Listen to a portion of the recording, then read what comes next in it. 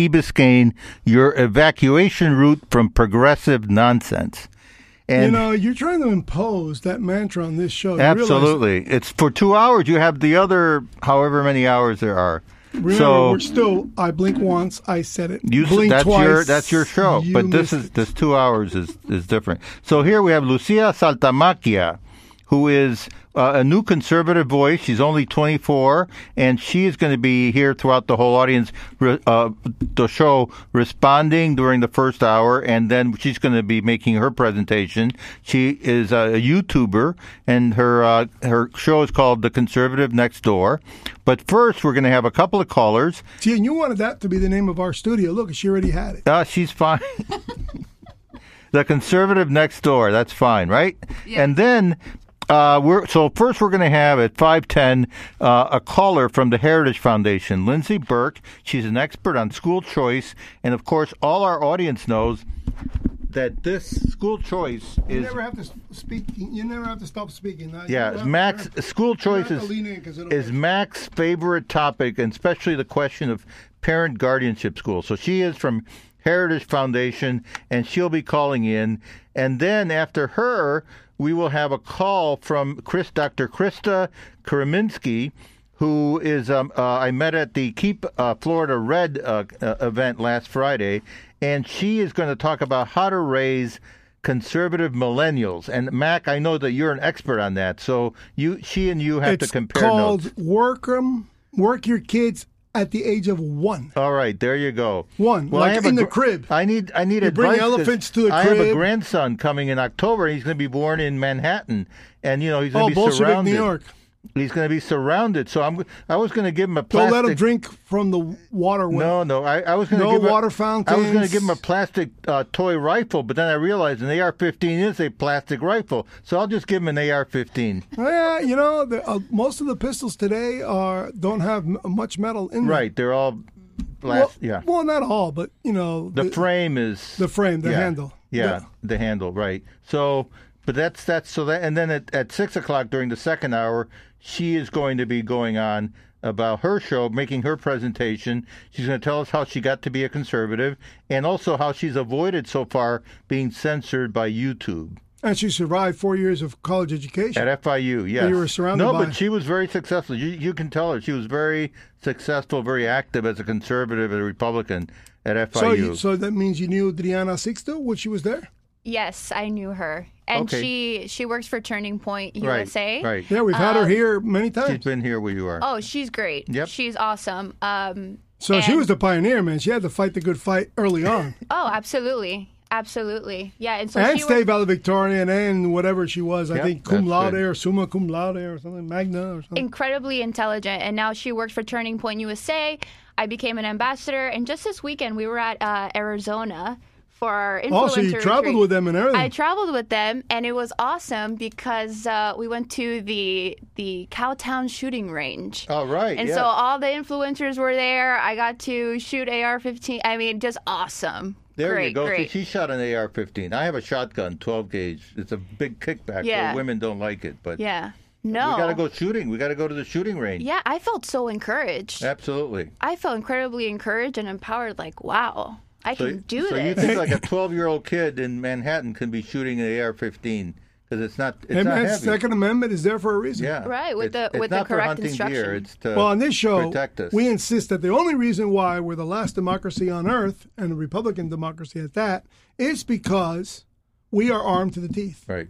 Right.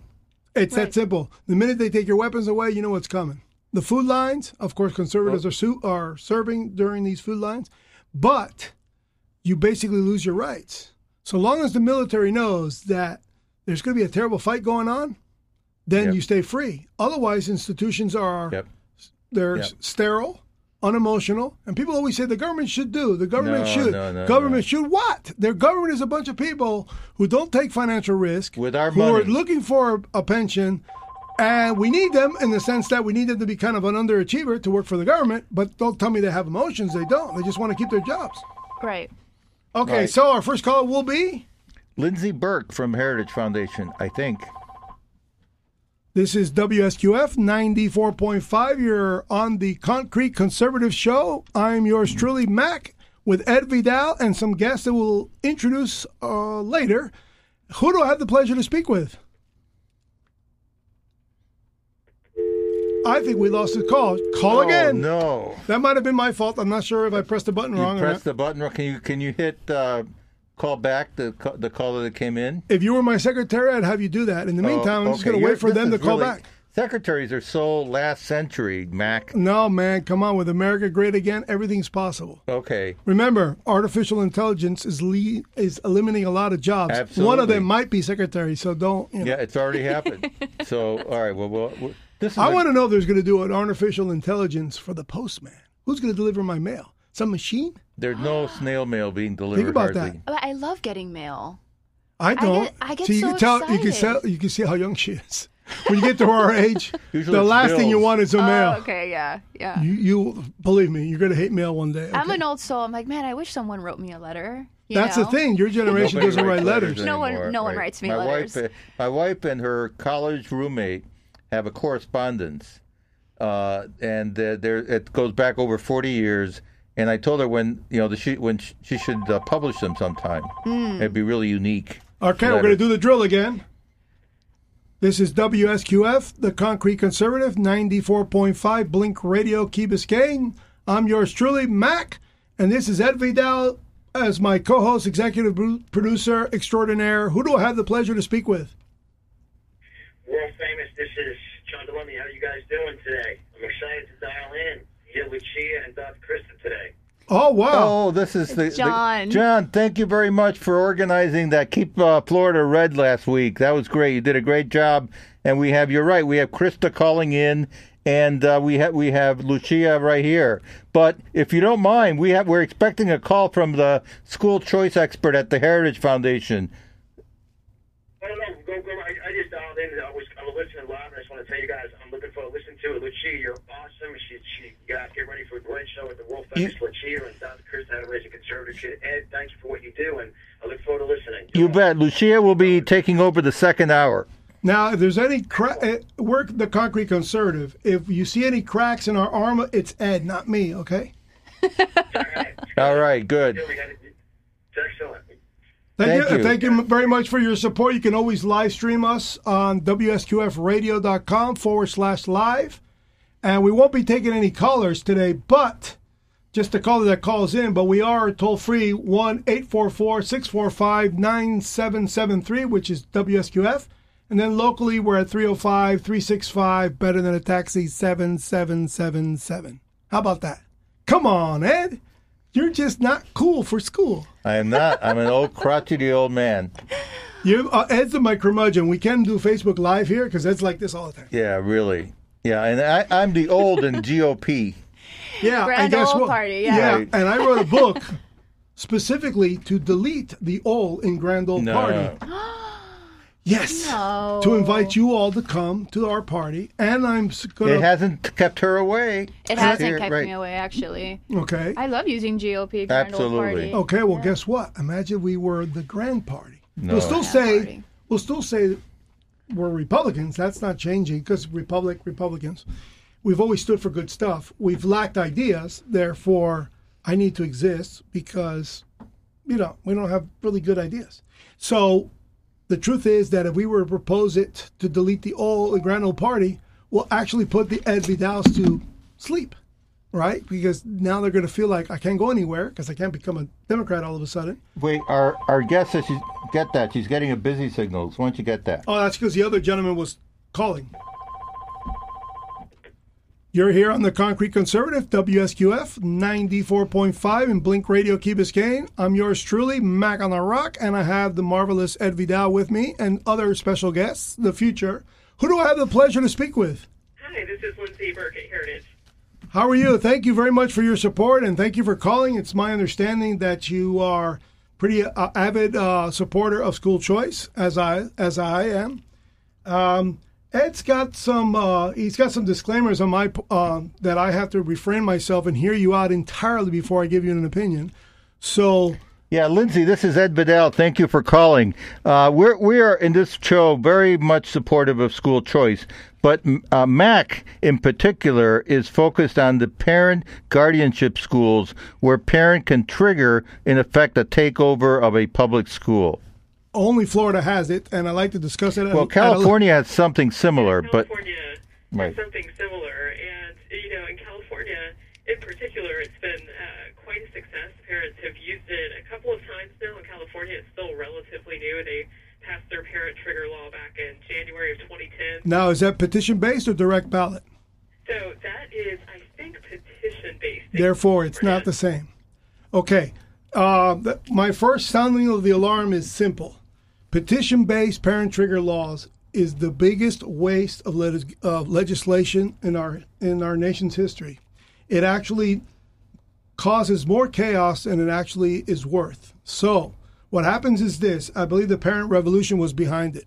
And the parent revolution has Bill Gates all over it, who, as you know, brought us Common Core, which was a total disaster. Oh, yeah. The problem with petition-based parent trigger laws is you are exposing the parent to support of a charter school that the petition may not win. And now they're on paper, and therefore, guess what? They end up going to court saying, remove me from the petition because the leaders aren't very good, because they run out of enthusiasm, they can't keep on knocking on doors. They're censored like I was I was PTA president when I did it, but at least I was successful at creating. Here in Key Biscayne, right? Yes. And petition-based laws are a waste of time, basically. And I think that we have 7 states that have petition-based laws, and I was waiting for you all to say that. Florida's is the only direct ballot that just needs an amendment, because I really suffered a lot of pain and anguish to the point where it motivated me to build a radio station to get my freedom of speech back, so I had to buy it back. But what this law can do here in the state of Florida is get amended, and I've been working on that since 2013. I would love for the Heritage Foundation to delve into my experience. It's on a website called the Parent Guardianship School, where I sent her that. Yeah, where I aim to remove charter from the law's language, because this is much better than charter because you're not paying rent. Yeah, Lindsey, the MAC had fired a trigger here in Florida.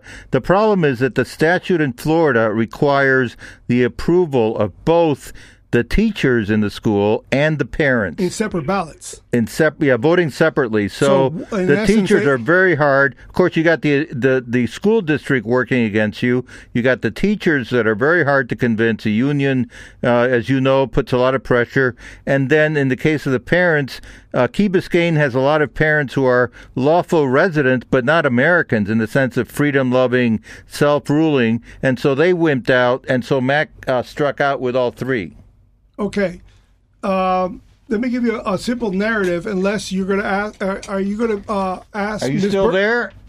Yeah, still here. Yep. Okay. Now, of course, you're a little taken aback by the fact that there's a really big difference between direct ballot and petition-based parent trigger. No. I mean, that's something that I think makes a lot of sense, and it's not something that we've really thought through one way or the other. But I think if you think about exactly what you just explained, where you want it to be the case that parents actually have autonomy and that they have some, I guess, cover, for lack of a better word, when they're voting on something like this.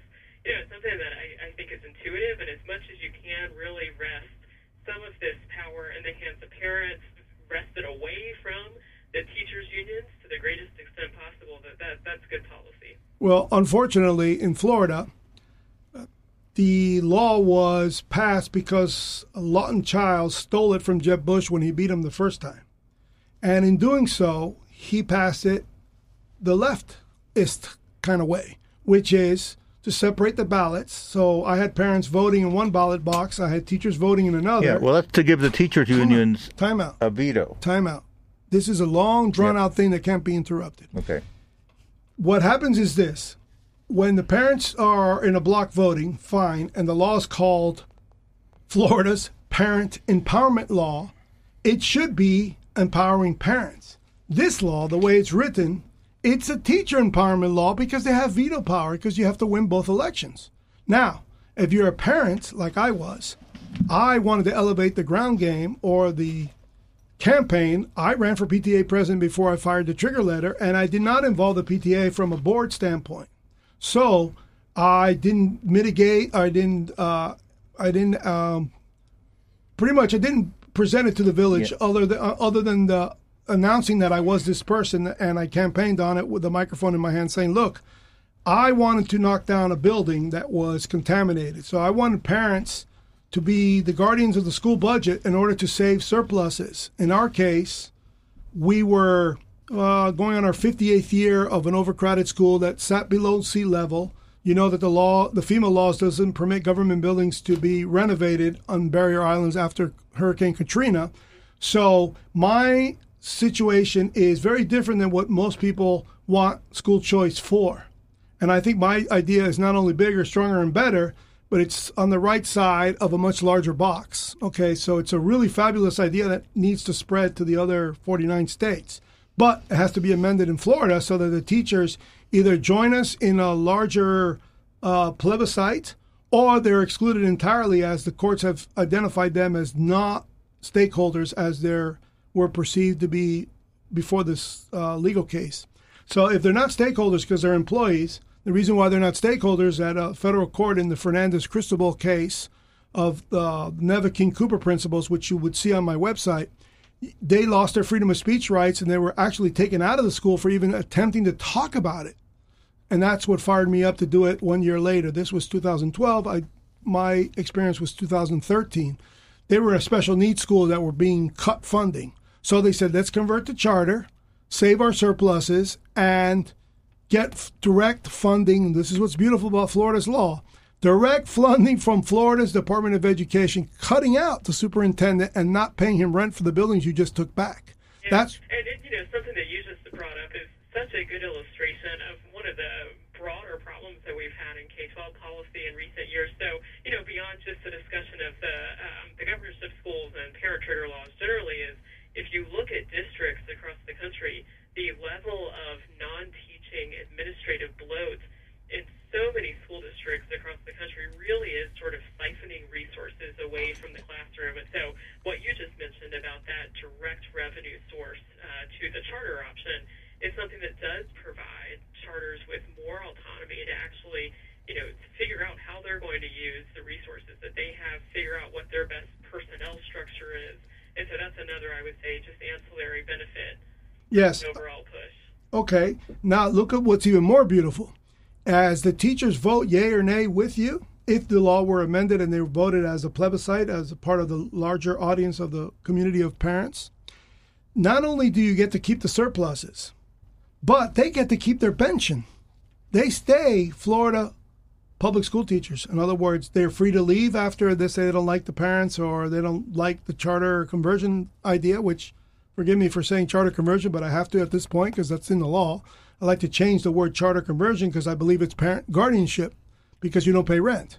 In the generic common charter school operation, the parents who realize their kids are falling behind academically, they get together, usually in groups of 5 or 7, and then they go apply for the application, wait some time to get approved, then they approach a developer, and the developer has to be willing to take the risk of building a school for 5 grades, 7 grades, 8 grades, or all K through 12 grades, have to build it in an area where they have to buy the land, or in some cases they get lucky and they can rent an old shopping center or a building that's in a new use.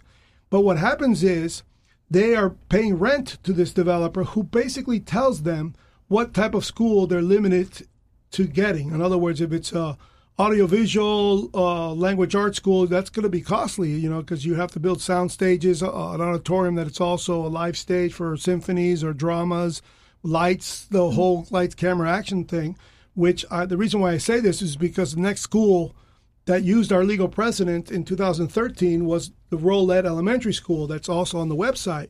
And they successfully converted the school. Look how beautiful this story is. So if you can close your eyes and imagine this across the nation. I love the story because they actually did it. The parents and the teachers got together because of the cutting and the funding. This is in Manatee County, so it's Rolette Elementary. And guess what they did? They bought a middle school within 3 years with the surpluses. Now they have Rolette Elementary and Rolette Middle.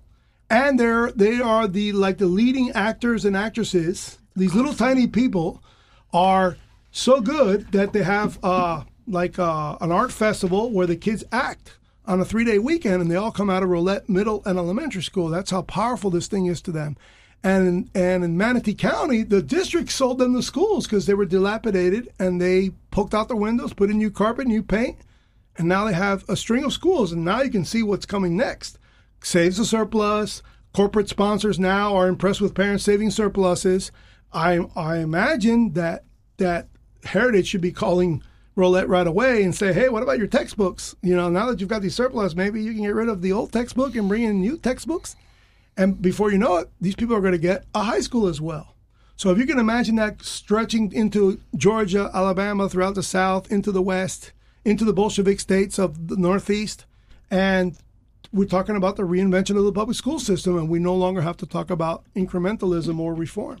Mm-hmm. Yeah, and it's a good illustration, too, of when we sort of push government out of the way and make space for civil society to reemerge, the little sort of parent platoons, to borrow a phrase, that emerge, it's quite clear that when you actually provide some of that flexibility, that we see the responsiveness within local communities.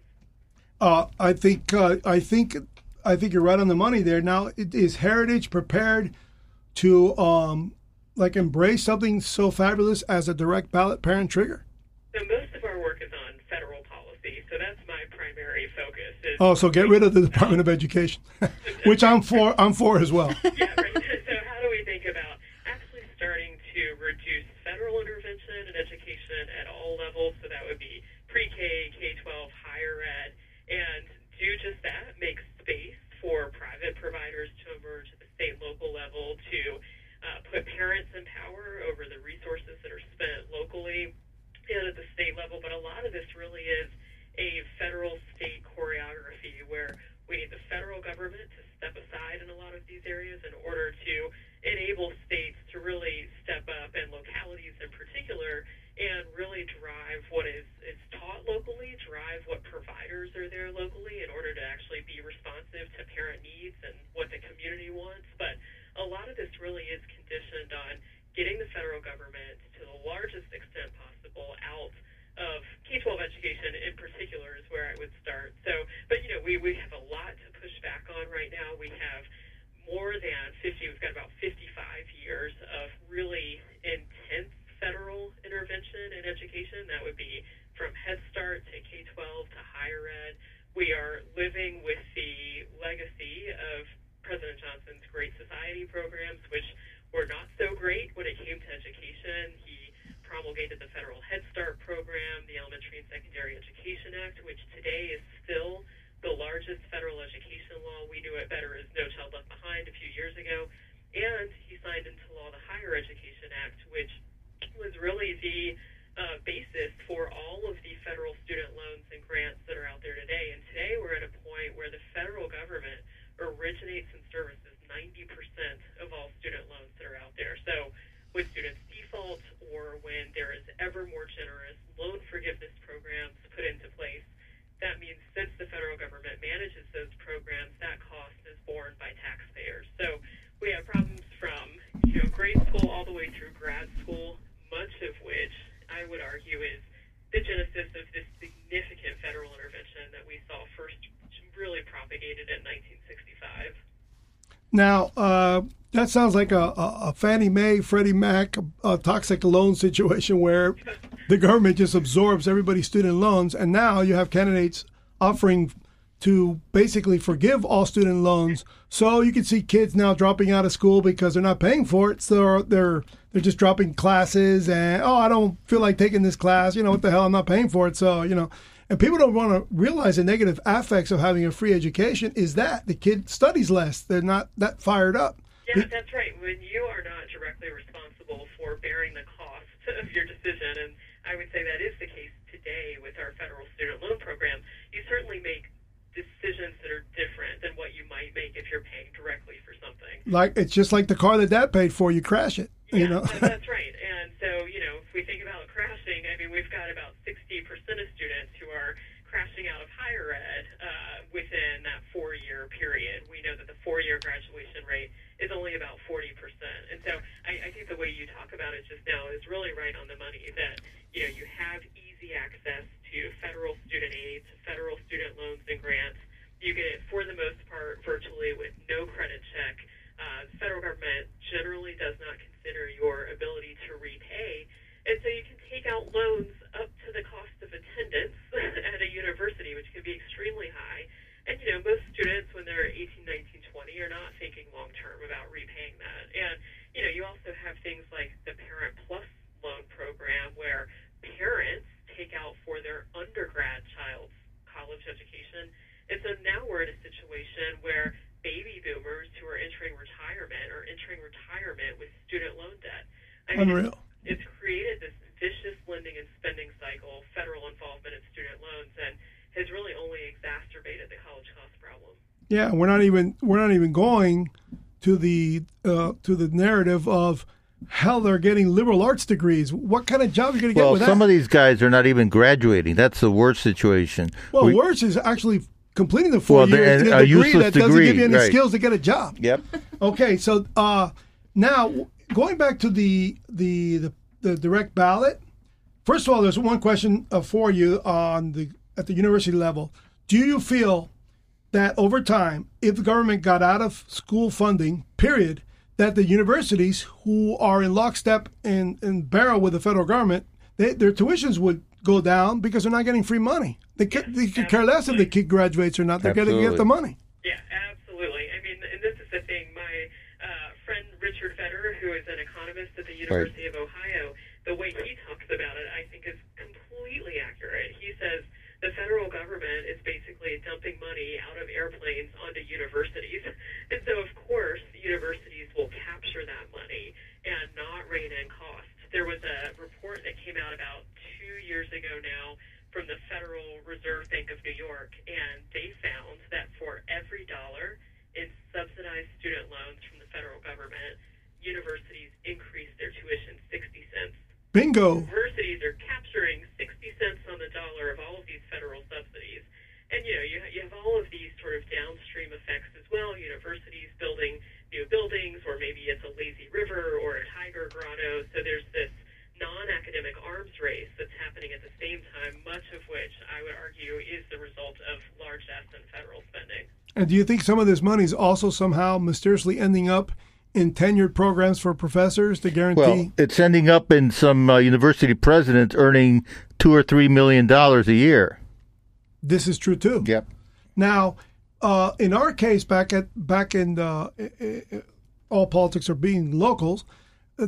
What's really cool about this idea of changing the law so that the teachers can't veto the parents, because that's a North Korea type law. It's a closed society law when teachers can veto. In our case, the teachers scared the dickens out of our parents, who were mostly legal immigrants who were paying the lion's share of the taxes out here. Because our city, I don't know if you recalled Nixon's winter White House, Key Biscayne, correct? I'd have to go back and look at that. Okay, well, Nixon, when he was president, he hung out here in Key Biscayne, and we grew up here knowing he was here, and when he would come, it was a lot of fanfare, although I came 3 years later in 75, but this was back in 72. Anyway, our community is completely metropolitan. It's cosmopolitan and international, where wealthy people have moved here because of the chaoses in their countries, but they're not homesteaded, so their property taxes are triple what us American citizens are or legal residents. So what happens is the socialism still exists because half of the school district real estate taxes, or half of the real estate taxes, goes to school district. You realize that we are a donor county. Dade County donates to Tallahassee, who just redistributes these taxes to the smaller counties that are basically one high school, two high schools. Like Jefferson County completely went charter. All three schools in the county went charter to mitigate the grotesque amount of crime that was occurring in all three schools. And now the kids can be expelled and not return to the school if they were violent. And that could not happen as a district-run school, but it could happen as a charter governing school.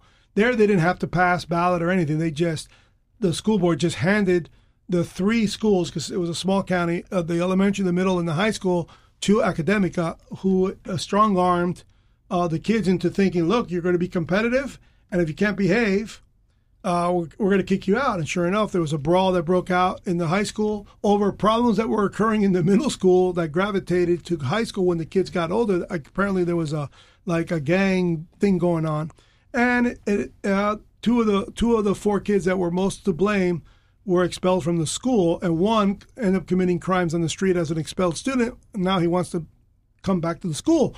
So you're always going to have these problems. But I got off on a rabbit hole here. To come back to the ballot Governing School Act, which I call it the Governing School Act, Parent Guardianship School under the Governing School Act. And I've been really working really hard. I have personal relationships with the last two governors, and I'm kind of disappointed at the slow pace of things. But be as it may, what's beautiful about this idea, which I think the Heritage would really love, was when you say your surpluses, you can see that school bonds will be reduced in the larger school districts because so many schools that have taken themselves back are now renovating from inside the school with the surpluses. New cafeterias, expanding school, mitigating overcrowding. And today's district school system, these bloated $1 billion school bonds can be cut in half if all the affluent communities take back their schools and build them within with these surpluses. And of course, the counties don't want that because, for instance, we had 1,083,000 surplus here in our school, and our school was 148% of capacity. So we were overcrowded for decades, okay? And that money was never coming back to the school until we incorporated in 1991. As a city, they gave us two buildings that were elevated above, the floodplains, but the dilapidated school stayed, the one from the 50s, and that's the one I wanted to knock down. Well, because they renovated for $2 million instead of the $7 million I had negotiated on my own, guess what? Cancer broke out. 5 teachers with breast cancer, 3 or 4 parents that I know of. I believe there's more, but I don't know their names, so I really can't say. But I know of 3, and one has already passed away. She was in her late 30s. And that's because of the school renovation. Asbestos? Yeah, okay. Okay, and then what's really sad about asbestos cancer is that it attacks the lungs, not the breasts, and all these cancers were breast cancers. And the cancers look differently under the microscope, so I can't pin it. I can't blame it. I can't do anything about, unless a pathologist somehow can correlate the two, and I don't think that's the case scientifically. So we have a massive issue going on nationwide about asbestos in our public schools, and only parents as parent guardians can demand these buildings be knocked down and build anew.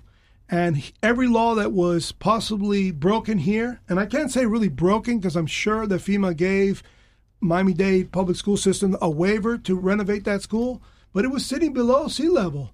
And the year it was renovated, I sat out there in a rainstorm and watched it flood again.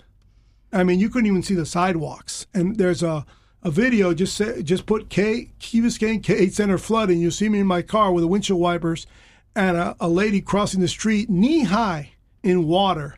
So I say, ma'am, you should have come with a bikini. And that's had 50,000 hits in the first year, that video. So it's this thing where I don't know what to do other than hope to God that people larger than myself, because I don't want to join a parent guardianship school choice group, because I don't want to be part of a special interest situation, because that's a way of blocking me. But Republicans have kept me from testifying for 4 straight legislative sessions to tell my story of my daughter being abused by a teacher in the 5th grade. And she took it on the chin.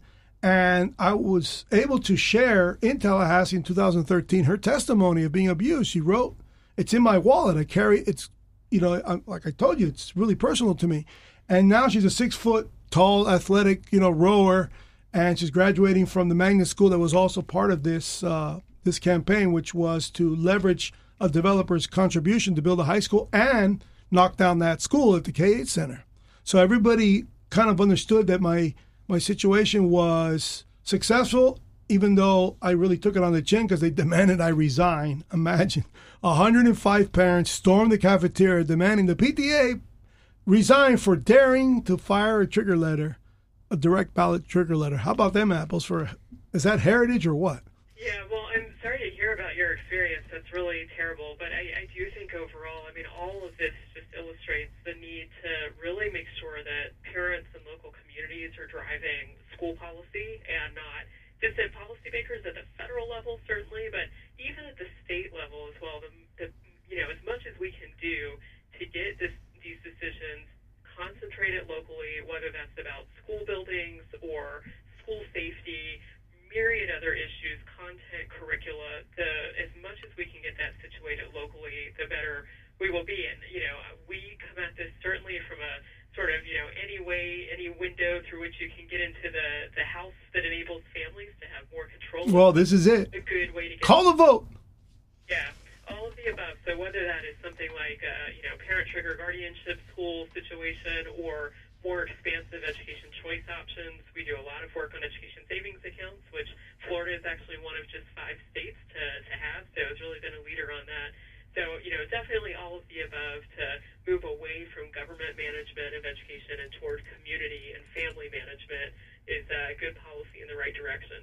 Now, going back to the federal level, if public school is not mentioned in the Constitution whatsoever, why hasn't there been a legal case sponsored or created, or why isn't there a lawsuit filing that Department of Education is unconstitutional, especially at the cabinet level, simply because money towards curriculum is unconstitutional? It's not mandated in the Constitution, and therefore there should be a legal case presented in court all the way up to the Supreme Court where block grants must be for buildings only. Therefore, it's public infrastructure, which it's equal to highways. Federal, well, it's public infrastructure because the interstate commerce. You say education is part of interstate commerce. If it's for buildings, not curriculum.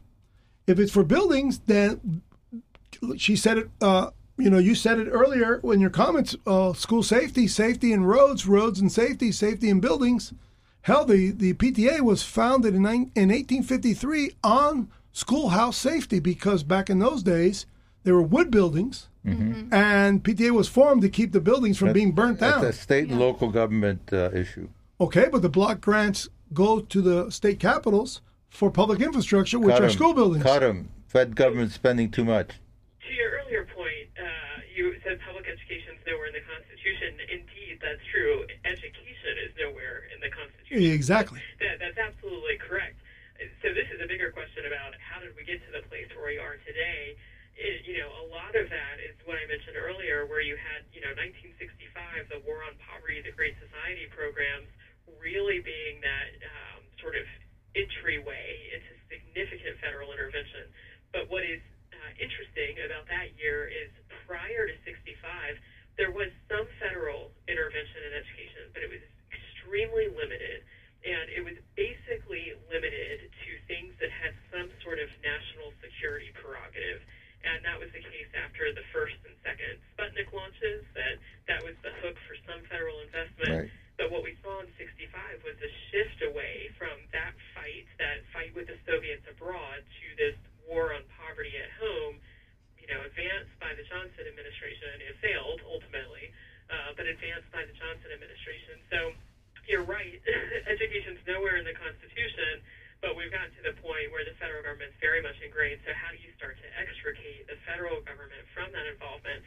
There haven't been, to my knowledge, legal challenges. There have been proposals put forward simply to abolish the Department of Education. Thomas Massey has a proposal to do that. I do think that you need to go a step further and actually tackle the programs that are overseen by the agency.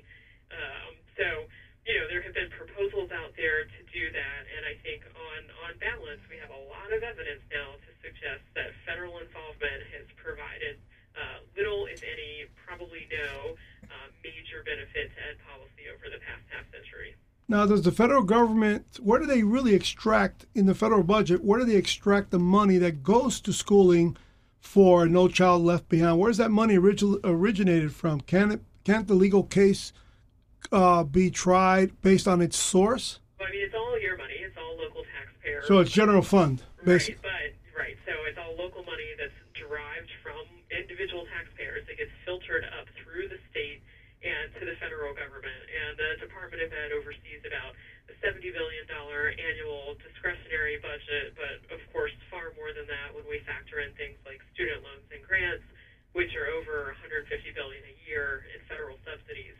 I mean, if you just look at the War on Poverty programs from 65 forward at the K-12 level, taxpayers have spent $2 trillion with a T dollars on those programs. And the other thing to remember that's important is that that's a huge number, $2 trillion, and yet that only represents 8.5% of overall K-12 spending. So that's just the federal portion of it.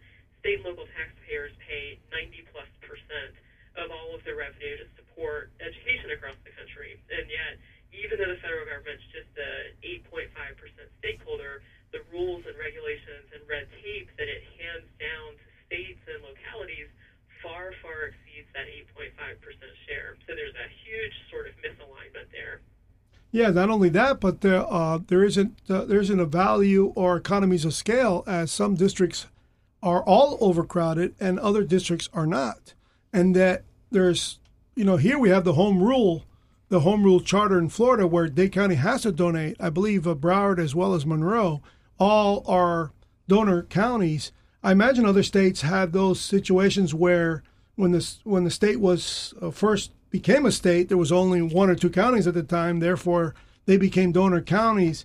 Isn't there an angle legally in regards to maybe these cases should come out of these larger districts that they're basically being pillaged? In other words, they're spending more federal dollars that aren't returning back to their schools at the state level. So it's kind of like a convoluted argument. Certainly the Heritage can look into that. How is it that we can get, like Congressman Massey? I don't know if he's going at it in the right manner, because in the end, the only way to defeat the present school system is to cut its funding sources, and therefore, who's left? Parents.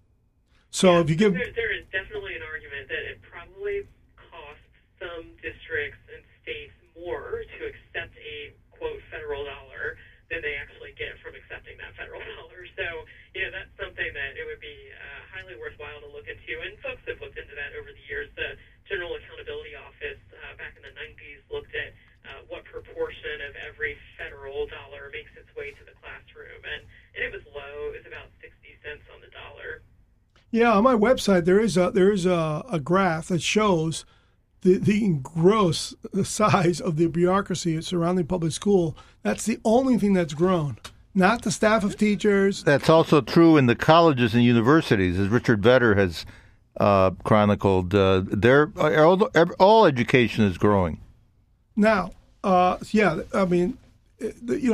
bureaucracy. One of the experiences that was really comforting was the law says that I have to be present to discuss voting guidelines that are already in the law, but how I'm allowed to be present with the school administrators on how the wording of the ballot will be.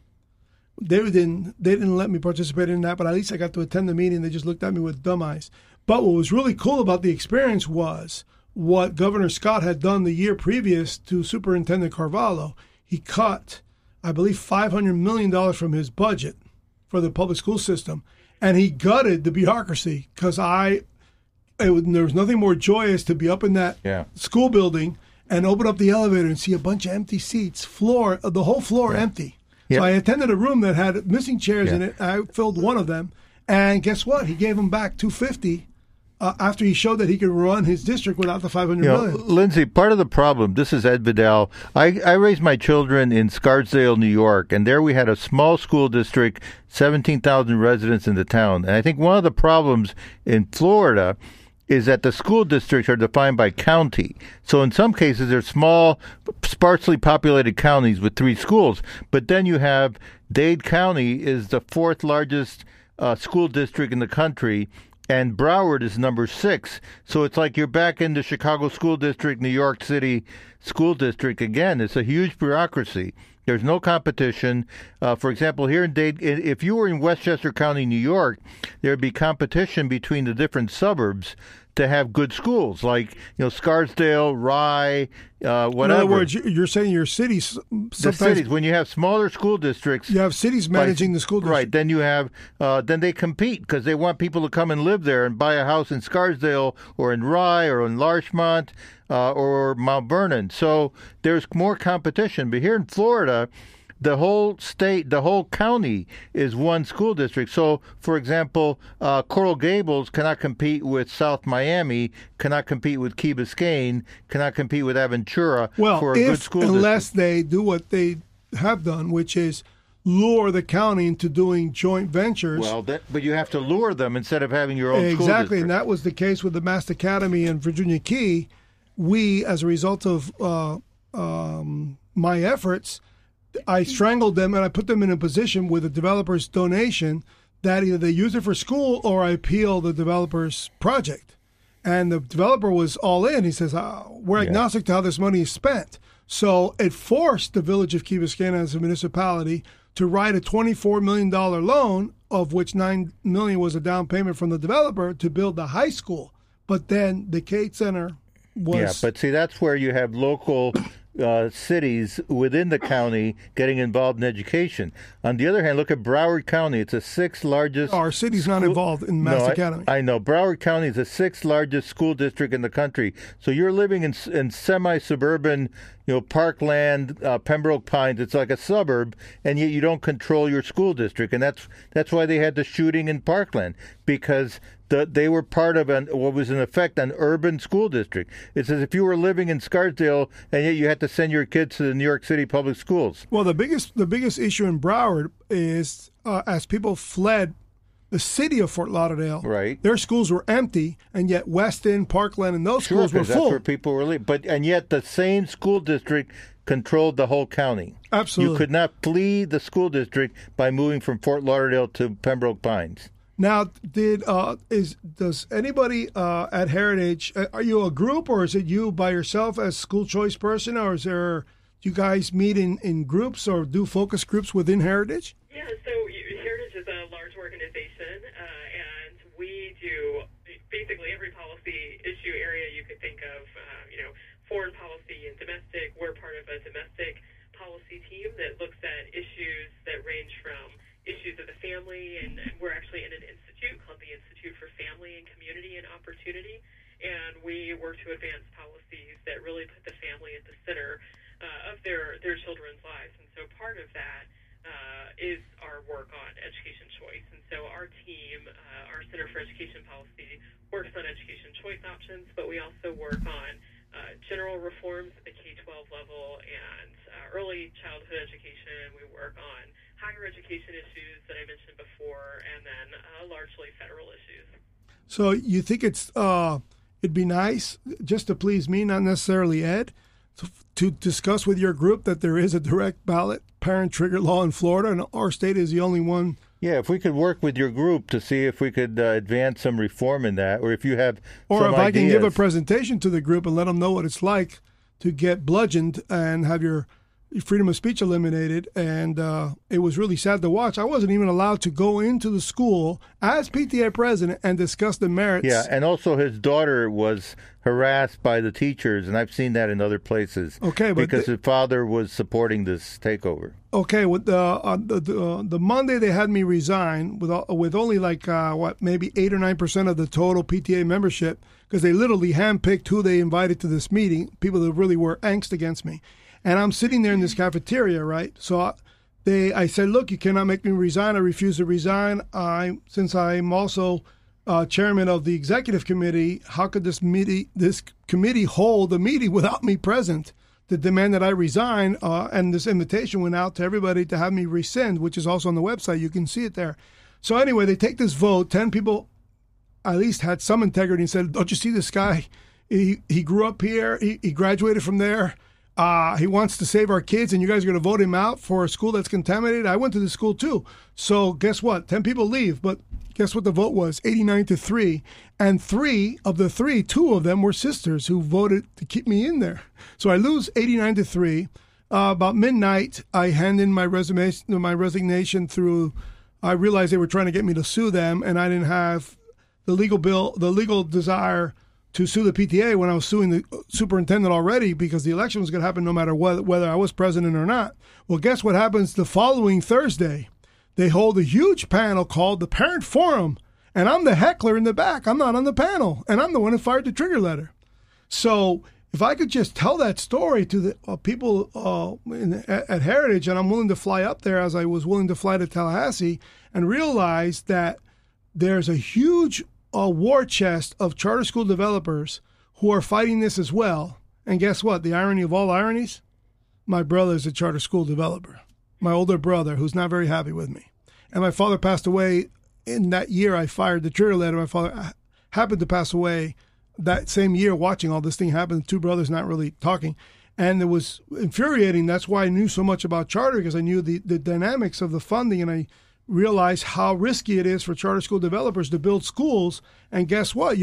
When you build a school with 5 or 6 grades, like let's say you're building a K through 6, you're building all 6 grades. You're building that massive of a building. But the state's only funding you kindergarten. Then the next year they're funding kindergarten and first. And then the next year, kindergarten, first, second, and third, while you're on temporary, what would you call that? What's it called when you just get hired and you're on a temporary employment? Really, for the teachers? Yeah, no, for the funding of the charter school, you're on probation. On probation, okay. So your first 3 years is probationary, and then your next 5 is a 5-year deal, and that's conditional. And then you get the Mac Daddy, which is 15 years. Once you're into the 15-year zone, obviously you're going to get 15, 15, 15. But charter schools, many of them don't make it to the 15. Right. And guess what? When parents object to school choice, they say, oh, but they go out of business. I go, yeah, your school district has been out of business, and they stay open for a long time. Because they get our tax Really dollars. interesting point, too. If you look at Arizona, we have evidence of the same phenomenon happening there. So charter schools get 15-year charter authorizations in that state, but the charter schools that go out of business do so on average after just 4 years. Right. And so that means that parents are putting forward a far stricter system of accountability. They are voting with their feet. They are leaving charter schools that aren't meeting their needs way before the state government regulators ever get around to closing them down. So I totally agree. I mean, to your point, parents are doing a really, really good job at putting those schools out of business that aren't meeting their needs, and that is a feature and not a bug. The fact that you can close down an underperforming charter school is a feature. Absolutely, and you can't do that with a district school. Yeah, you can't close down a district school. They just keep on graduating people that are not ready for 4 years Ronald Reagan of college. says, there's nothing more eternal than a government program. Well, great. I hope I can discuss this further, and I hope I can get an invitation to speak, because since I'm the first in Florida history, I'm also the first in U.S. history. There's a certain gravitas behind that. They don't have parent charter schools in the Soviet Union? I haven't been to the Soviet Union. Okay.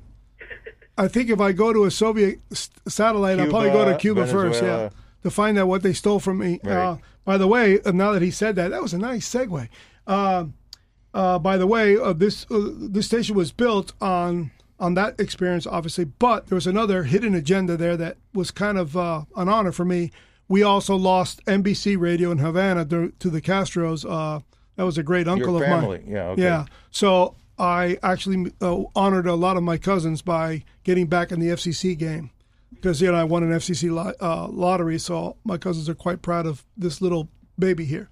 So thank you very much for your call, and I appreciate your time. And Yeah, I appreciate it. Thank you. And Lindsey. hopefully we can do something really big. Thank you. Bye-bye. Appreciate it. Bye-bye. Well, There you go. See, I got you an expert in school choice from the Heritage Foundation. I give you a hot dog. If the Dolphins win a game, you get 2 hot dogs. No, the Dolphins will become the first team in NFL history to go one season undefeated, and the next season another season defeated. winless. We go undefeated and defeated within the same 50 years. Absolutely. Yeah. Do you want me to read out loud my letter to Steve Ross as a season ticket holder? No. We know. It was just really, I just couldn't believe it. So maybe, I think that this parent guardianship law is fairly unique in Florida, as you said. It's different from what they're doing in California. What is unique, Ed, is that the Heritage Foundation did not know I know, it existed. And that's because it's never been used successfully, and I think it wasn't used successfully because the law itself it has is been a trap. used successfully. I just explained the role at in elementary. Manatee County. What city is in Manatee County? What's that close to? Lakeland. Okay, Publix is headquartered there. That's an important Publix. point. Publix. No, I'm actually wrong. I'm actually So I think it's I'm important. wrong. I'm wrong. Publix is in Lake County, not Lakeland. Manatee. Yeah, it's in Lake County. Manatee County is in the middle of nowhere. Huh? Swampland. No, Florida I think swampland. it's, quite frankly, I think it's So on the Gulf Coast. I think it's good that the Heritage Foundation now knows about this, because the Florida statute, as currently drafted, You know when it was passed? is a trap. No, when was it passed? 1996. And it wasn't used until you did it in 2013. But before then, several governors sat on it, Yeah, that's including fine. Charles. That's fine. He didn't do nothing about it. He just wanted to steal it from Jeb. But was it But signed he by the didn't know that he was governor? going to die on a bike later. So he died on an exercise bike. And then Jeb ran in a special election against his lieutenant governor, or was it? Yeah, it must have been, yeah. No, I don't think she ran. It was someone else. It was Okay. this big burly guy. I forgot his name. But anyway, that wasn't used, and because there's a trap in it. That's why they. They were hoping. Yeah, they were hoping it was never used. The yeah. trap was that the teachers veto. union has to approve it.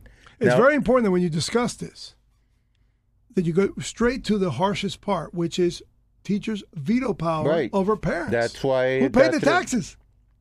Okay, so it's not only that, but it's also the fact that a lot of people don't realize it's in the law. Thank God. And guess who promulgated so that I could even use it? The oddity of politics. The chameleon, Charlie Crist, is the one who gave me the right to use this law. Well, in a couple Think of weeks, about we're that. going to have some a young woman who's running against Charlie Crist in his congressional district near Tampa. Her name is Anna Paulina. Yes. That is awesome. Hopefully she'll show up at the debate with an AR-15. Oh, I hope so. But she'll probably Strapped around her shoulder. She'll take away his fan. That he I paid carries for around. this microphone. And go come try to take it from me with an AR-15 Right. strapped Yeah. around her back with her Air Force badge on the Yep.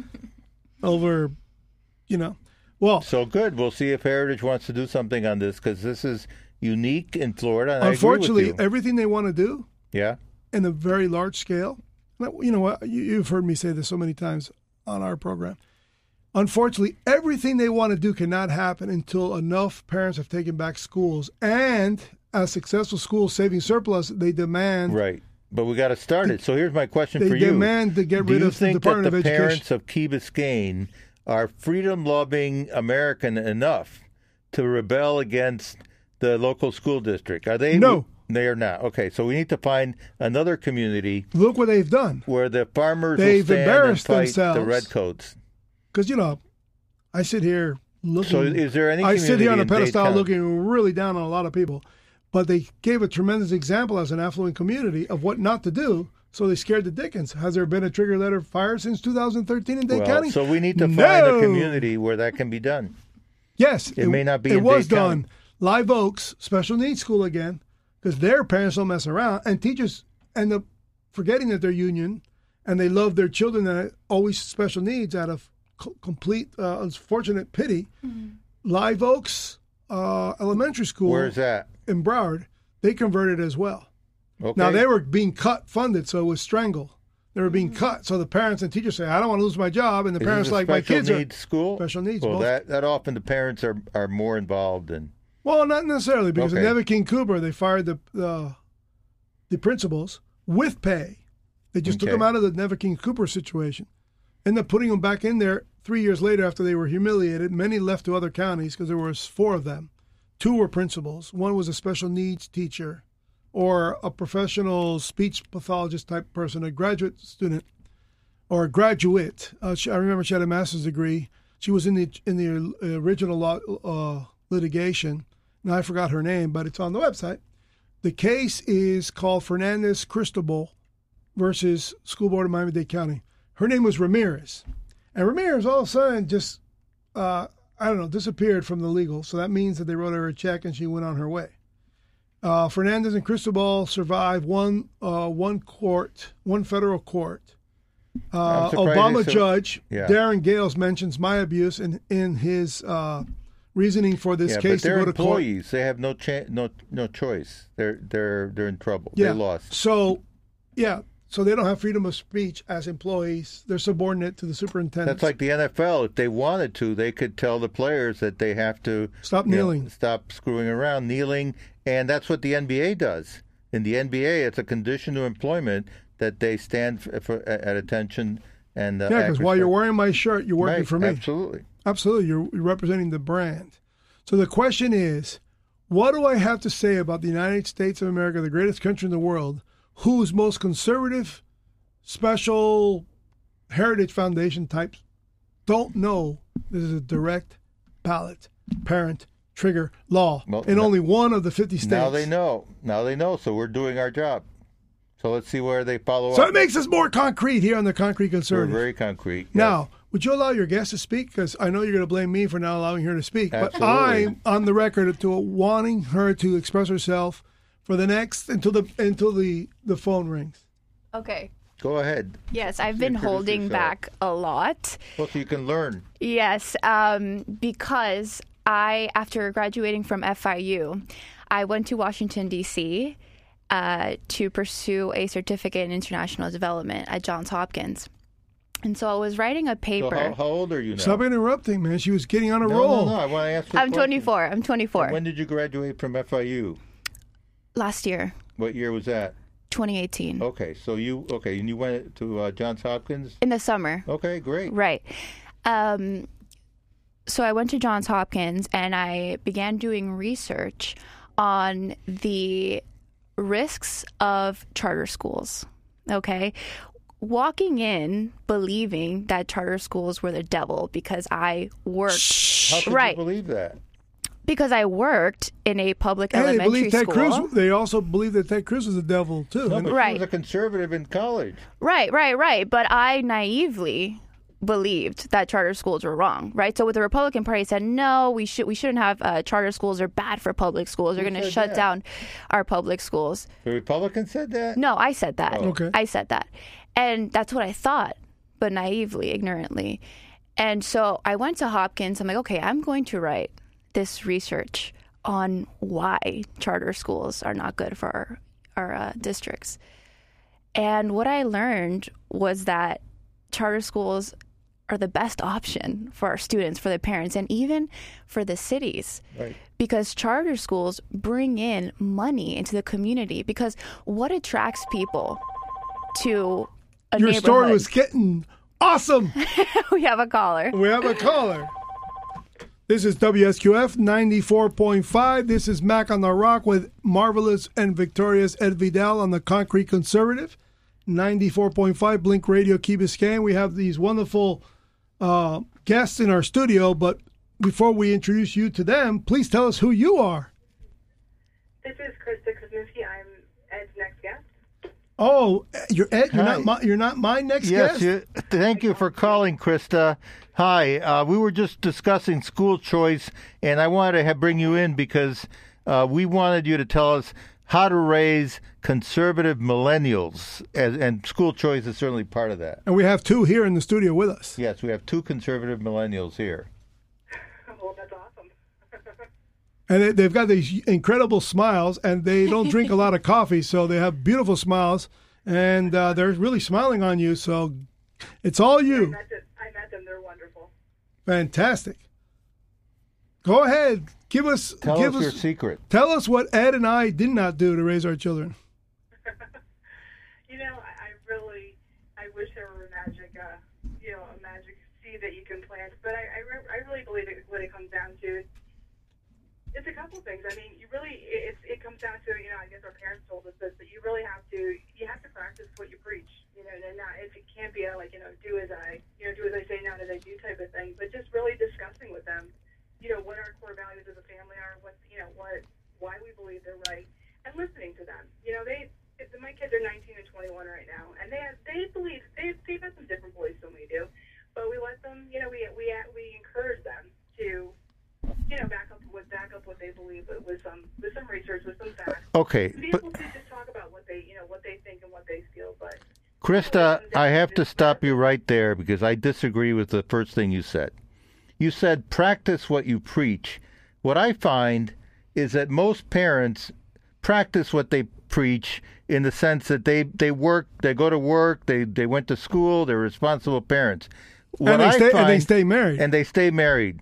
What I find is that most parents in my generation, I'm 62, do not preach what they practice. They don't want to preach what they practice. And that's what... Well, that was good, Ed. No, really, because you're being a good person. You're doing all the right thing, but you don't want to preach because you think that's being preachy. You don't want to be putting pressure on your kids to conform to your bourgeois lifestyle. And there's a prominent social scientist at the I forgot his name now, but he got in trouble at American Enterprise Institute. No, yeah, American Charles.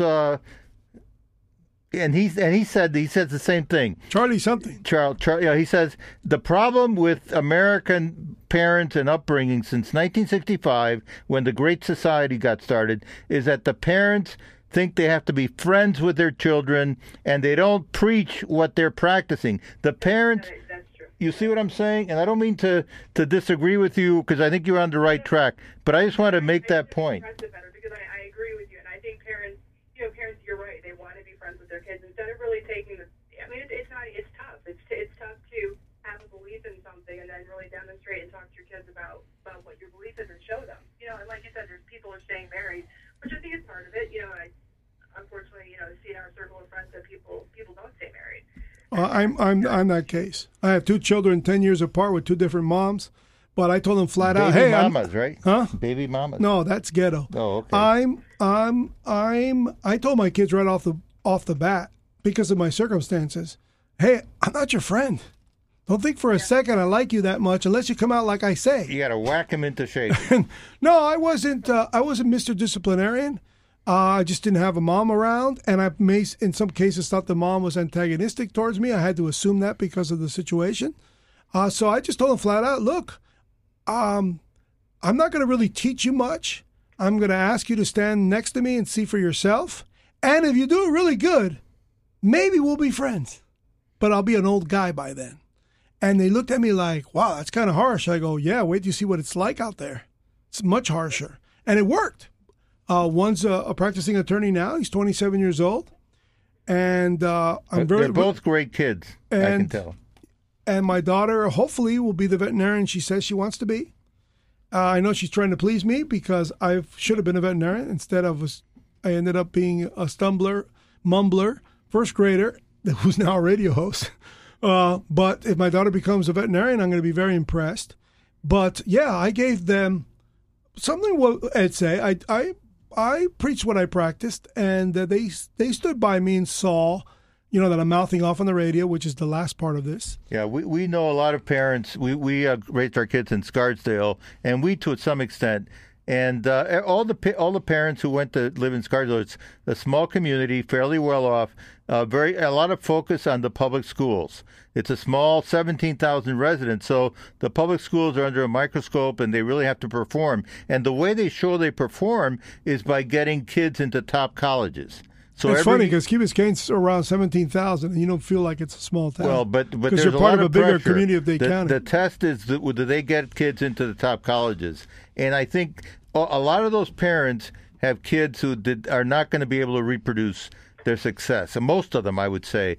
And the core reason, and I remember Charles Murray at the American Enterprise Institute, he's written a lot of controversial studies, Charles Murray, and he says, and I think the reason for that is that the parents did not preach what they were practicing. These are parents that stayed married, they worked hard, the mother, when she was able to, stayed home and took care of the kids, and they made good money, and they had nice homes in a safe neighborhood with a good public school district, and the kids did not turn out well.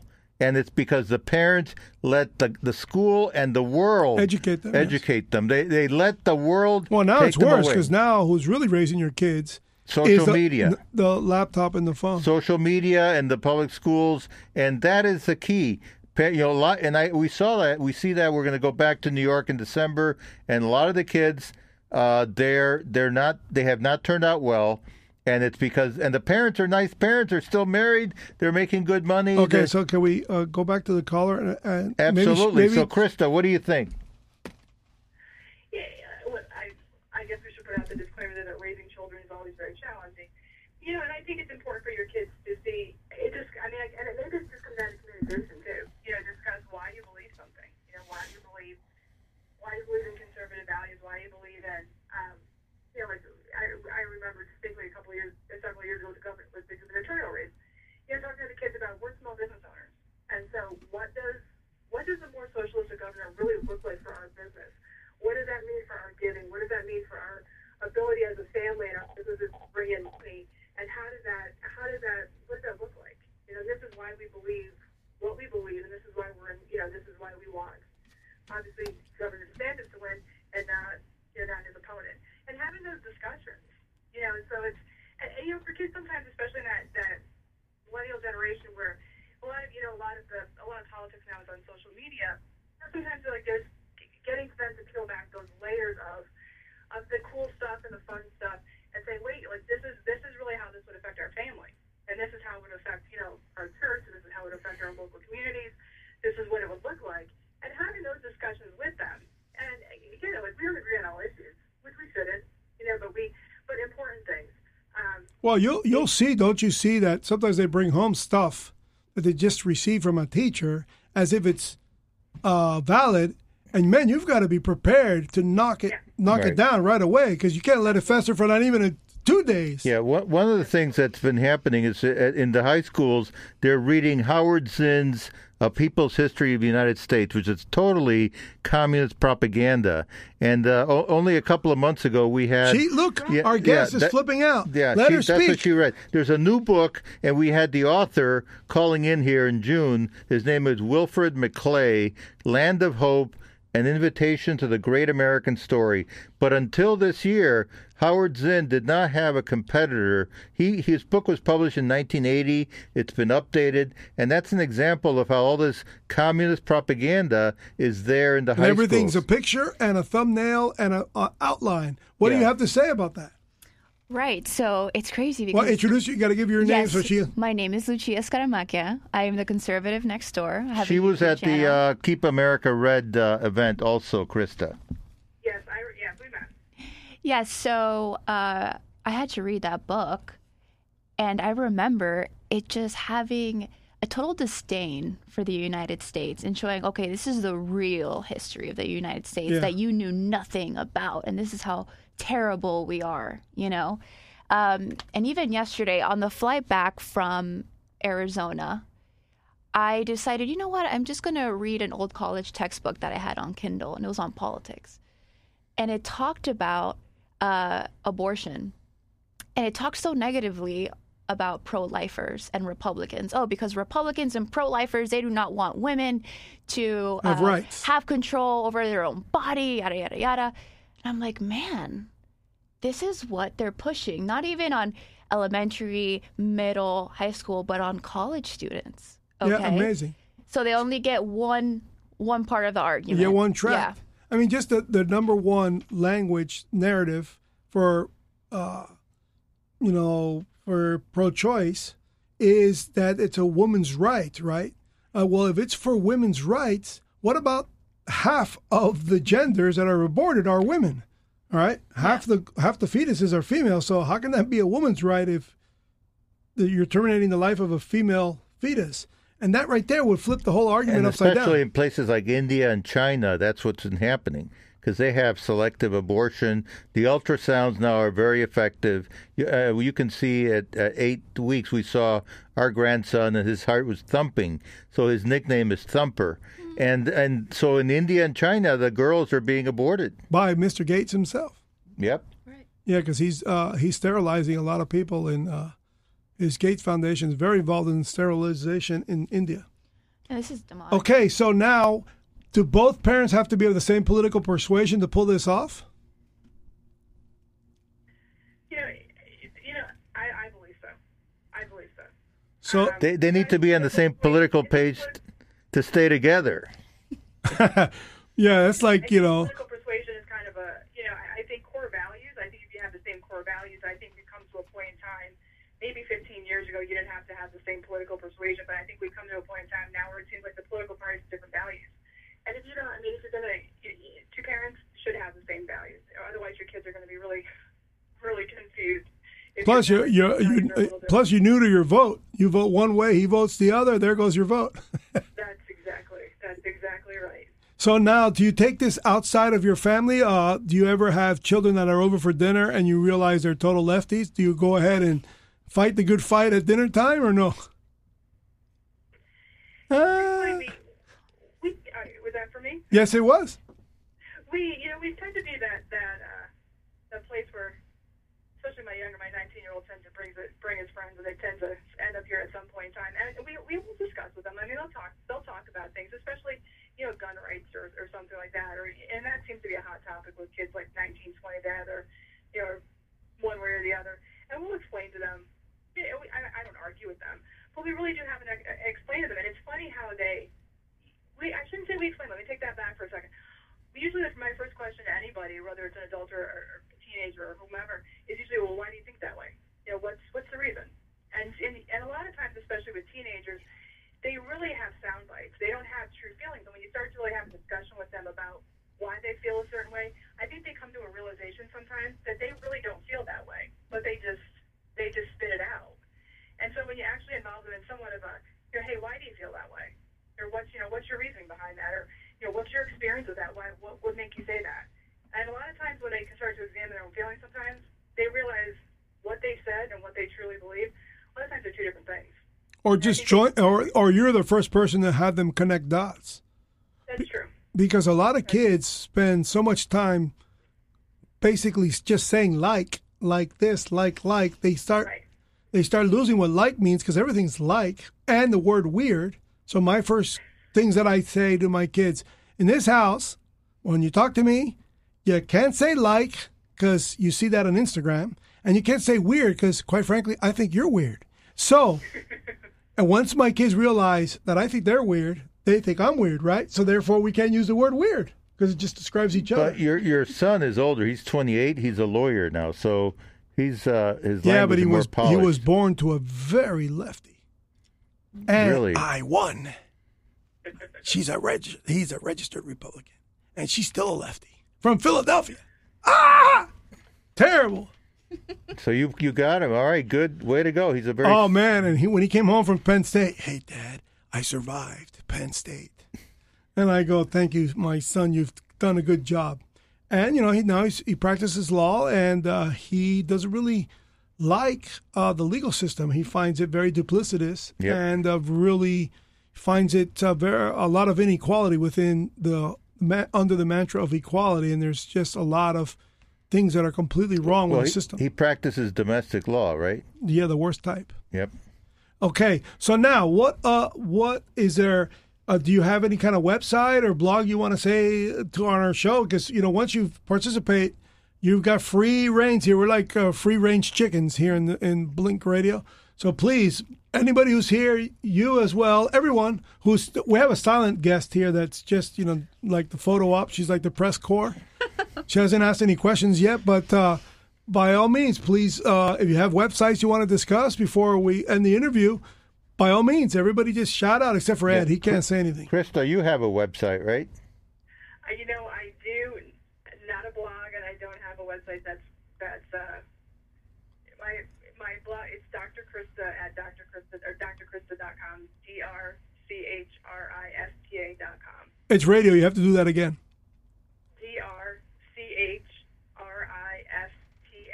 drkrista.com.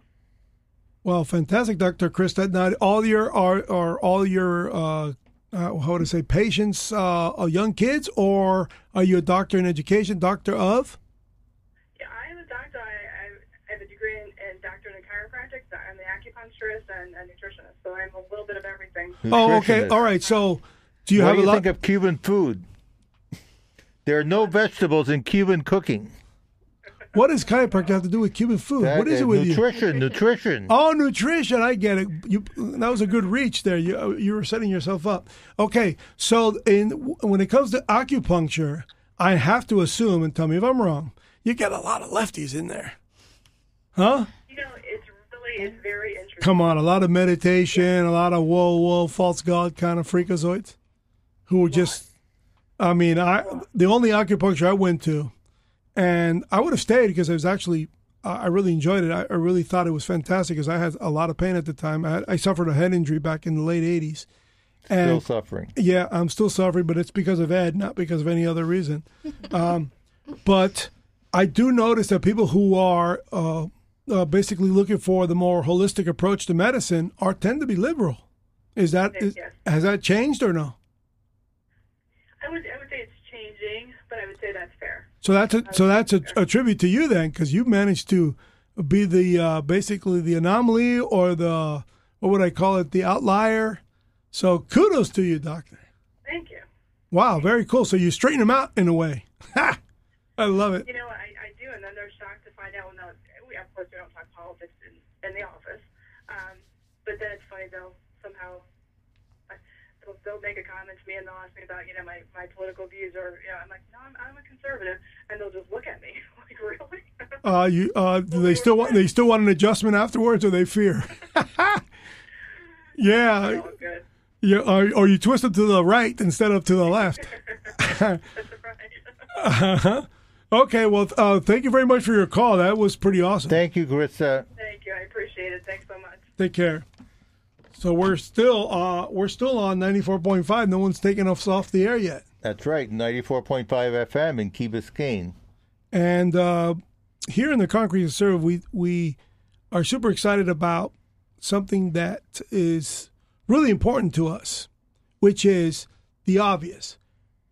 Having conservative think about ideas, not about virtues and principles. We've already lost that battle.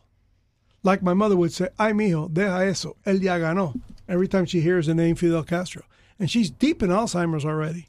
And yet, I'm mouthing off to Cuban doctors or Cuban nurses that come, and they look at us like we're the gusanos, who left in the early 60s. And I see the look on their face because of where I live and all that. And my mom is a person who was very involved in the passage of Radio Martí. She was literally front line and center as a founder of the Cuban American Foundation. So any type of politics is really in her core person. So what kind of ideas are you talking about? You say don't focus on virtues or principles. Yes. What ideas are you talking about? Well, perfect example. Heritage is obsessed with principle-based agendas, a lot of studies and all that stuff that they can't get to until parents are in charge of schools who are controlling the purse strings, who are now demanding the repeal of the Department of Education from the federal government. Why? Because we don't need you. Because look what we're doing with what we've got. Yep. Number one, you can't understand that concept. Can't understand any concept. Okay? For instance, the border. Everybody talks about a fence. Why does it have to be a fence? The fence is taking forever, and by the time you build it, it's rusted out, and it has to be built again. Trump is a perfect example. All he's done this whole time is repair old fence. Okay? Now, why does it have to be a fence? Why can't it be a train that runs from San Diego to Brownsville? And why can't it move cargo? And why can't it stop and create cities? You have natural gas pipeline down the middle of it. And a natural gas pipeline in it. And guess what? Mexico will pay for that. Sorry. That just reminded me of when they asked Donald Trump, like, how are you going to make Mexico pay for the wall? And he just says, I will. And the wall got 10 feet higher. And it got 10 feet higher. I love that confidence. And I swore when he said that he must have saw what I was proposing, because I gave it to Ted Cruz. I was his Uber, and I opened up his office here in Miami. I was very involved in the local campaign here for Ted Cruz for president, and I realized he could give a roots about Florida because he knew that the buck stopped here, that Trump was already running us all over. And there was Jeb Bush and Marco Rubio, so he wasn't going to invest that much in Florida because he realized it was not the place to spend money. But I went through the motions. I opened up the office. I did whatever I could for him. But I gave him that wall, and I told him, if you don't present that wall, you're going to lose to him because he's got a better wall than you, and all he has on his wall is his name. Yeah. If you put a train on yours, you might have a shot at this. Oh, yeah, it won't be finished in your presidency, but you start it. The Hoover Dam wasn't finished under Hoover's presidency. It was finished after his presidency. So people don't want to get it. And the only thing I can do is beg you guys, the younger generation, to get it. Because us Republicans caused the problem that you guys are going to have soon. And you better hope to God that conservatives are feeding at the food line when the food line breaks out. And it could easily break out over weapons, over crime, over people stop buying our debt. Because people don't realize when they say we're in debt, we're in deficit, and that that China owns our debt and Japan owns our debt. That is not true. None of that is true. Each one of them has less than 20% of America's debt. Who owns America's debt? The American people. Right. They buy those treasury bills 8 to 2. For every $2 that China and Japan spend on treasury bills at 1.1% or 1.7, I think it's up to 2 now. Well, not even that, 1.7. It's the American people that are buying huge funds. Huge funds are buying treasury bills. So it's the American people buying a debt of something that they feel will always be paid back to them. And it's security. It's like a bond on the American people. It's a bond on our society. And it's really like dead money, secure dead money. Meanwhile, you guys are being screwed on up because of what we're doing, because we have no ideas. And Ed, who's a little bit older than me, a little bit, he says it's a little. He said 62 today. Yep. I don't know. I'll just be, this is stereo, this is, FM, so it comes in through both speakers. So we'll leave it at that. You guys, if you don't save your country with ideas, the left will win on a bad one. You saw Obamacare get passed. It's still there. And what did our Republicans do? Nothing. It's still there. And so to add to that, the left didn't take away anything from us. We gave it to them. They gave it to them. Okay. And so where were they when the left was destroying our country? You stayed silent. And evil. That's what I was saying. Preach what you practice. Too many people don't do that. You got to speak up. I think it's more than that, because the idea. There's no ideas out there. There's only one person with ideas, enough ideas to completely reinvent the country, and he's sitting on a 100-watt radio station, and he can't get any voice louder than that because... No, we're on the internet, so we're fine. Live stream at WSQFradio.com/live. But for lack of people promoting ideas, specifically mine, I come across as an egomaniac, self-aggrandizement, promoting myself. Right. And that sucks. That's why also I started my YouTube channel, The Conservative Next Door, to encourage the younger generation to not be afraid to speak up, because they are censoring the right and our ideas, saying we are hate speech. Okay, so we are knocking down the gates of hell, this younger conservative generation. And I tell you something, there is hope. I went this past weekend, as I mentioned, to the TPUSA influencer retreat. It was like 150 young conservatives who have a strong voice in the conservative movement. And they encouraged us so much. And they said, look, this is it. This room and our power combined can win back America. We need to Who were the speakers there? With Charlie Kirk and who else? It was Charlie Kirk, Rob Smith, directors from Turning Point USA. They also... Who are the older gentlemen that are funding from Clearwater? Who are these guys that he keeps on looking over to that are my age? There's a tall fellow and a more heavy-set person. I was dying to speak to them, but I was also dying to speak to Charlie, so I spoke to Charlie, obviously, and they kind of disappeared on me. But they're older gentlemen who obviously are the ones that told him, hey, don't go to college, man. Stay doing this. Because he's just such a natural talent. It's God's gift to America for Charlie to be able to have the kind of recall he has, and Candace too. They're just over the top. But I must say, and I need you to tell them as an advocate for these ideas, I spoke to them. I literally held him by the two elbows for a moment because I knew I had maybe 5 seconds with him. Okay. Adriana got me back there. It was at Nova. It was a campus class. Nice. So I realized they had the adrenaline running, but I had no choice. I had DC Drano next to me. He's right there. So I figured he was going to hog up because they already knew him. So I figured this was going to get really exciting really quickly. So I just grabbed him and said, Charlie, I want you to focus for 1 second. And of course, he just got out of this campus class, so I was asking for too much. Really. Campus class, they were having a debate? It's not even a debate. It's him slamming idiots day and night, just like ping pong. Bah, bah, bah, bah. But it's a clash because he tells you, hey, if you support us, please sit down. If you don't support us, please go to the microphone. And it starts there, and they're on stools. Good. And it's just an amphitheater full of lefty kids that they're doing their best to go, whack, that's not true. Whack, that's not true. Did you know this? Whack. Did you go know that? Whack. And the kids are just like, ugh. And then the parents show up of some of the kids who maybe are too shy to grab the microphone, so the parent speaks on their behalf. Okay. He swats them too. Whack, whack, whack, whack. And I'm just sitting there filming, so he kind of sees that I'm the big burly guy in the first row where I can see all this, and I'm trying to make as much eye contact as I'm going to see him later backstage. Well, I told him about, hey, man, you guys don't stand a chance to overcome what my generation did to you if you don't look into the direct parent trigger law that only Florida has. Please. And I gave him the card of the book and the website. He says it again at the Steve Hilton's Parent Revolution on Fox.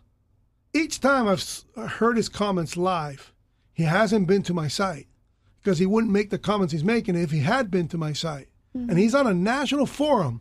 There is no reason for him not to have gone to my site, having met me face to face, and I Instagram him right when he gets off the show. I just wait as soon as you go to break, blah!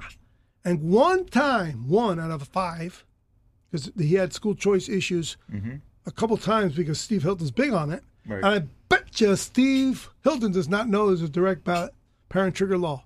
It's the number one issue for all of you for the rest of your lives is to get the law amended and spread it to 49 states because it's about the money. Take hold of the money. Teachers get to stay teachers. They get their pensions in Florida, so you replicate it. The law is written as I want it written on the website. You see the existing law, and you see my underlines, which is what's put back in there. My attorney wrote the underline, so I'm not going to take credit for the language because I didn't want it to have legal issues, so I let him write it, and it's underlined, and he was chairman of the Elections Commission, who I hired to do this because I wanted to threaten, make sure that the superintendent, if he doesn't give me the right to vote that day as a first person, that we'd go to court and get the right to vote. He saw the writing on the wall and allowed us to at least vote. Of course, the results were terrible. 531 to 31, 83-0 to the teachers. One abstained, or not one abstained. One was an invalid ballot. And I thought that was the most beautiful ballot of the whole election, since I have to count them inside the library there. And they use a whiteboard, the little sticks. And then I start catching up, right? Because I got 31, right? But they came in bunches, like in 2 15s. Look, I'm catching up, look. And everybody's cracking up because they're getting crushed. 531 to 31, there was like 2 bunches of like 10 and 12. Look, oh my God. 531 parents? 531 to 31, it was how much I lost. And parents. 531 parents. 31 parents agreed with me, 531 disagreed with me. And they really regretted it because now they realize they're screwed. And the school is not only overcrowded, but our city really blew it because they allowed the county to put 6th, 7th, and 8th, where there were 6th, 7th, and 8th here. They put it in the new school, in the high school. Now nobody can get in there because it's a magnet school. So you have to come in through 5th grade. So you don't buy houses here anymore. And now there's so many houses for sale, it's not even funny. And everybody says the obvious, that it's not the school, that it's the economy, that it's Venezuela. And that's not it. It's the damn school. Because you can't buy a house, expensive these houses are. You think about it if you can, if you're going to get a kick-ass, and I can say ass out here because it's a mule. You can do kick-ass and mast and not have to go to Ransom, Belen, or LaSalle. That's how it works in New York. You buy in your community, like in Scarsdale or Rye or Larchmont, and then you get to use that school district K to 12. And you don't have to go to private school. Right. Now, since you can't get in there because the waiting lists are enormous, you literally got to get lucky that some kid gets thrown out for academics or for disciplinary, and you happen to be the next kid in the waiting list. It's the saddest thing. Yeah. And there's no turning back now because there'll never be another me. No one's going to go do that. And I found one other person to do it with because I found a vice president who ran with me to do it with me. And he doesn't even live on the island anymore because he had a terrible experience with the parents. I think mine was worse, but nevertheless, he's no longer on the key. So what I'm saying is, without doing that, without taking back to school, you can tell Charlie, you can tell Rina, who's promised me a conversation with Charlie that's never happened. As you can see, a huge organization didn't even know it existed. Right. This is serious. Right. Well, we're getting the word out. We're getting the word out. It's very serious that a country of this size has one state that has taken 13 years to have one person use it. And now I've done more damage to my state for lack of amending this law. Rolette is a perfect example where, why should we give you our rights? It worked in Rolette. The teachers supported the parents. Maybe your argument wasn't good enough. As if the 5 people with breast cancer isn't enough. Because everybody's obsessed with curriculum as they are. You can't get to curriculum if you don't take the money to buy the book that changes the curriculum. They want to around the edges. There's other people in Florida I've spoken to. They're all dancing around this curriculum thing. You're not getting there. Reading the guys who, Mr. What's his name with the textbook? Yeah, he didn't have competition for how long? We're going to have him on next Monday. The new textbook. That's McClary. The new textbook or the old textbook guy? The new textbook is McClay. McClay, who we've met already. Yes, and you're going to have him again. Yep. Okay. I want you to get the guy who McClay should shadow box. These issues, if you keep on going around the edges, the bad idea will win. The bad idea is the easiest to pass because it's a bad idea, and most people have bad ideas. Mm-hmm. Therefore, bad ideas become law. Mm-hmm. Social Security was a great idea? No, it wasn't. Go to YouTube and watch FDR give speeches about Social Security and go and listen to Republicans, what they said against Social Security. And it still applies today, and yet it's law. All that Social Security money, including Ed's Social Security money, just at 5% since he started putting it, multimillionaire today. Instead, he's getting a cruddy little $1,200 a month. Sad thing, and it's law. And it's 50% of the debt that we gave you. Well, he gave you. I wasn't around for Social Security. He was. Ed, weren't you like 20 years old in 1935? No, that was 1935. Yeah. So we're back to 62. We're 57. Back to the 62. You know what I mean? Save yourselves with good ideas. Here's another fantastic one for your show. We don't have any more callers today, right? No, we don't. Oh, so I can just rant. But she's going to tell us about herself. No, she already told me that she's the conservative next door. I've been humbled. Go ahead. You have the floor. No, that's fine. But I wanted to comment on. Are you going to come back over and over and over again? I would love to. I would love to. One thing we didn't give her was water. We usually do the water thing. Yes, here. I was going to say I'm a little bit thirsty. Yes, so thank you. I wanted to comment on Charlie though, because thank you. He works extremely hard. Mm-hmm. When I saw him in Arizona, he looked exhausted. Yes. Okay, I mean. So imagine all these exhaustion. And he's now 30 years old and married with like 5 children, and he's no longer doing this? And the schools are still not reinvented. Right, and that's why he is pushing to rise up younger conservatives that would have a strong voice. And guess what?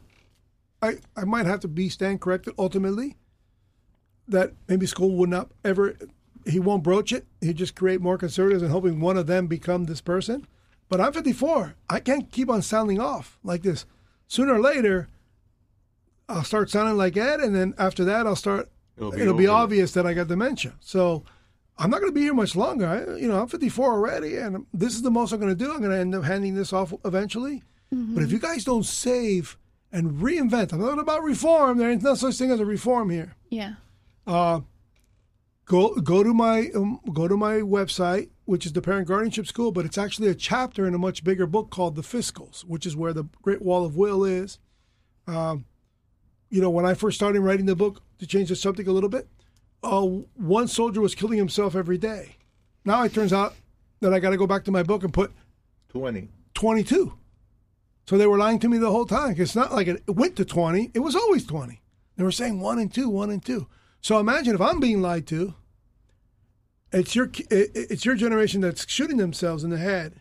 What are you going to do about it? You think you're going to reform the Veterans Administration? Don't you have a better idea? Okay, here's a better idea. How about by just attacking Cuba from the standpoint of them not controlling their waterborne diseases, cholera and dengue, already recognized by the CDC, how about giving you a full authority to take Guantanamo and turn it into the greatest rest and recreation facility veterans will ever know, consistent and competitive to the Houston Medical Center. Now, if you're Ed's generation of bad ideas, you go like that. And your generation could redevelop that in the most state-of-the-art medical facility that tomorrow's children will want to fight for. All right, so let me ask you, why don't you tell us, you're on YouTube, and how long have you been doing YouTube? I've been doing YouTube for about a month and a half now. A month and a half. So what kind of topics do you have? And how often do you do these shows? Tell us about that. Every week. Every week. So once a week or all 5 days? So twice a week. Twice a week. Twice a week. So Sunday. How long is each show? Oh, it depends on the topic. For instance, yesterday I talked about Brett Kavanaugh. And so it was about Great idea. 12 minutes. you know. Okay. And you have like this little setup at your home? I do. I do have a Very little cool. studio. You're in also my welcome home. to do it here. Thank you. That'd be very You cool. can have a program. Ed has to stand outside, though. He has to sit. I don't want to hear his head going like that or nothing. Yeah, so did the studio at my house, and Alejandra, who's here, she does an incredible job at editing. She's exposed. You've been vetted. She's been exposed. But she believed in me because I would always go on Instagram and I'd start ranting. And I wanted to start a YouTube channel so bad to get these ideas out there. Just didn't know how. Just seemed all confusing to me. But she knew how. Well, Dennis Prager is getting censored. So what kind of treatment have you been getting? Not yet. Actually, one of the interviews that I did with the Two Classy Gentlemen podcast, we spoke about... Two Classy Gentlemen? Is that a podcast? That's a podcast. They're on Instagram and YouTube. And so we spoke about the vape ban and also 9/11 because it happened to be during that week, right? So we spoke about that, got really deep into the conversation, and that conversation got censored by YouTube. So that was the first interview that I was a part of that got censored. How'd you know that was true? Well, he told me, because if you put YouTube on restricted mode and you try to find the video, you can't watch it because it's censored. What's your name? The tag name is The Conservative Next Door? Right, The Conservative Next Door. But wait a second, I need to learn this thing. So when you do it, you put it on restricted mode from the get-go?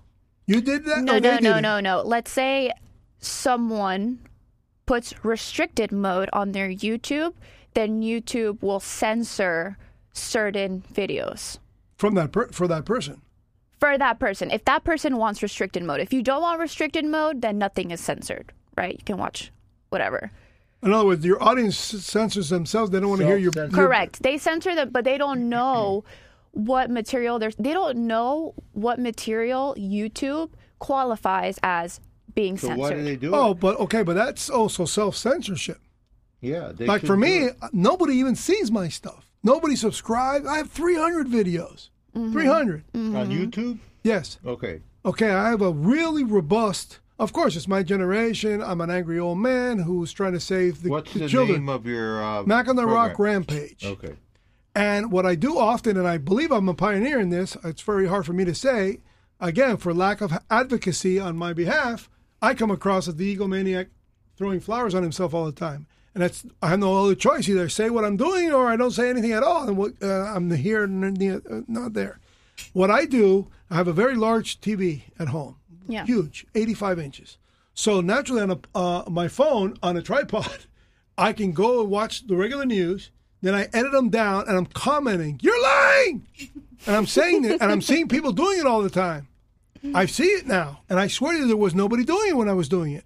Because I didn't have a choice, and I just wanted to fill stuff up. Like once, Ted Cruz is talking about the border wall, and I would say, "Ted, that's not true. I told you otherwise." I'm talking to the TV. And guess what? People are starting to do it now. Okay, but now I'm also editing from it. I bring in, the iMovie allows me to do all kinds of cool stuff. Right. Plus She's incredible at that. You're good at iMovie, right? Alejandra's incredible. Yeah. I go to media school to learn the other one, the window version. What's it called? Adobe Premiere. Yeah. What the hell did I spent $18,000 on that crap, and I said, wait a minute, my fingers on my phone, I'm much better at all this stuff. And I just couldn't believe how much money I wasted at the Miami Media School when I could do better on my phone by just doing this by myself. Right. By the way, Miami Media School was a cool experience. I met really cool people there. Especially, just a disclaimer. Yeah, I was the old man in the room, and it was kind of hilarious to be with a bunch of young people. Would you recommend that she go? I believe that she doesn't have to do anything except for talk. She's got a perfect voice. Thank you. Very clear voice. Very, very cool. And no like. I haven't heard any likes. No. You don't use likes? No. No. Are you going to credit John Hopkins or FIU for eliminating the likes? FIU. It's really cool to meet someone without the likes. Okay, it's very hard to see people of your generation. It's like I don't know. I don't think I want to really be too loud and obnoxious because it's like, and I'm like, oh, my like. I think there's a time and place for everything. And so But you never had a like problem. I don't have to be saying like this, like that. No, I can articulate my sentences correctly. Okay, but because you're always like that. Right. No. You had a actually, like stage? I had a like problem. Oh, you did? So you overcame it. I overcame the like problem, but sometimes when I'm with my girlfriends, it surfaces. It surfaces. You start talking like them. Yes. And, the way my... That's why she's filming. Okay. Yeah. No. Put her on record. Wait a minute. You can start talking now. Go ahead. Disclose that we had the ghost. The ghost will be speaking. Come on, Casper. Go ahead. My name is Alejandra. I'm Lucia's, I call myself the creative director. I do her videos for YouTube. I edit them, and I'm her best friend and her sister. And you sound so sweet. Yeah, she's my sorority sister, too. We met in a sorority. Yeah. Wow, this At is very FIU. cool. Yeah. Yeah. This is really cool, because I went to FIU and there was nobody there when I went there. So I just decided not to finish my classes and just walk away and just drop out of another college. So, at FIU, there was just the, what's that little bar you guys have, that building there? GC. The old building? Graham Center? Is that what it's No, called? that sounds too big. No, it's fairly This was small. in 1984. Ed. Primera Casa, which was the first building. Oh, that probably makes sense. Yeah, it had a pit in it. You went to the right and to the left. There, the bookstore was right there too. That's right. Primera Casa, yes. Yeah, and now the last time I was there to hear someone speak, I go, "This is a university, man." It's awesome. When I ran for senator at large at FIU, and in order to get that position, I had to debate. I was so scared to debate. Like, I don't know what I'm going to say, And my sorority sisters helped me out with that. So I thank my sorority for a lot of things. And I became senator, and while I was senator of FIU, actually, that's when we were voting on whether or not we should have transgender bathrooms, or I don't even know what to call it, okay? But yes. In my car, there's a sticker from Houston, no men in women's bathrooms. But of course, in Houston, most of the women are armed, so any men that went in there would get shot. You would hear the pack pack. Right. Right. So I remember that day that we had to vote on that, and I was one of maybe 3 other senators who said no on record, and it passed. And now they have the gender neutral, I mean, completely ridiculous. Completely ridiculous. Do girls feel comfortable going in there or no? I wouldn't. I went to my, designated. Oh, but they kept the male and a female bathroom. They kept male, female, and then whatever you transgender. choose to.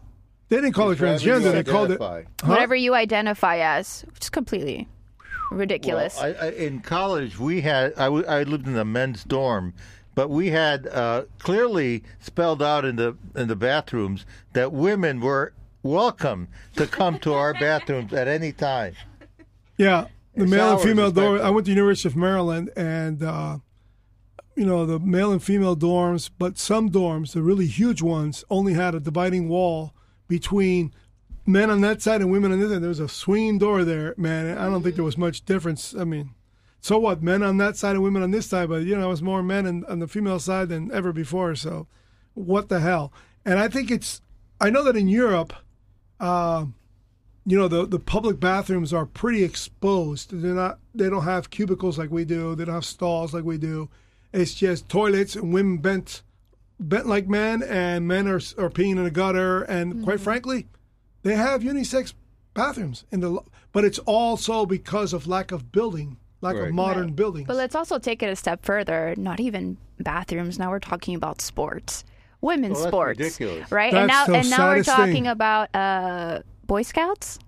That, They're going by out the of way, business. they're no longer Boy Scouts because They're scouting. women can right. join, even though there's Girl Scouts. They're Scoutettes. And the dictionary, is it Webster Dictionary? Yeah. They decided that they were going to write a new definition for the word they.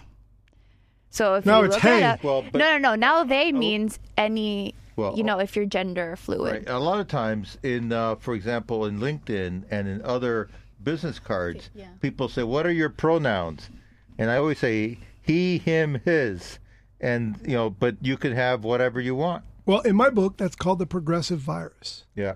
Okay, it's a political bipolar disorder where someone convinces someone else to be a director of someone else's destiny, and find it very entertaining to create a world of their liking, not understanding that we all have a different perception of what our liking is.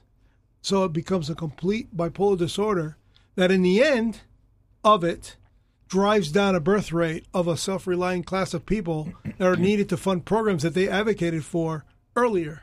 Like, who among you all, with the amount of abortion skyrocketing and amount of abortions are down. Huh?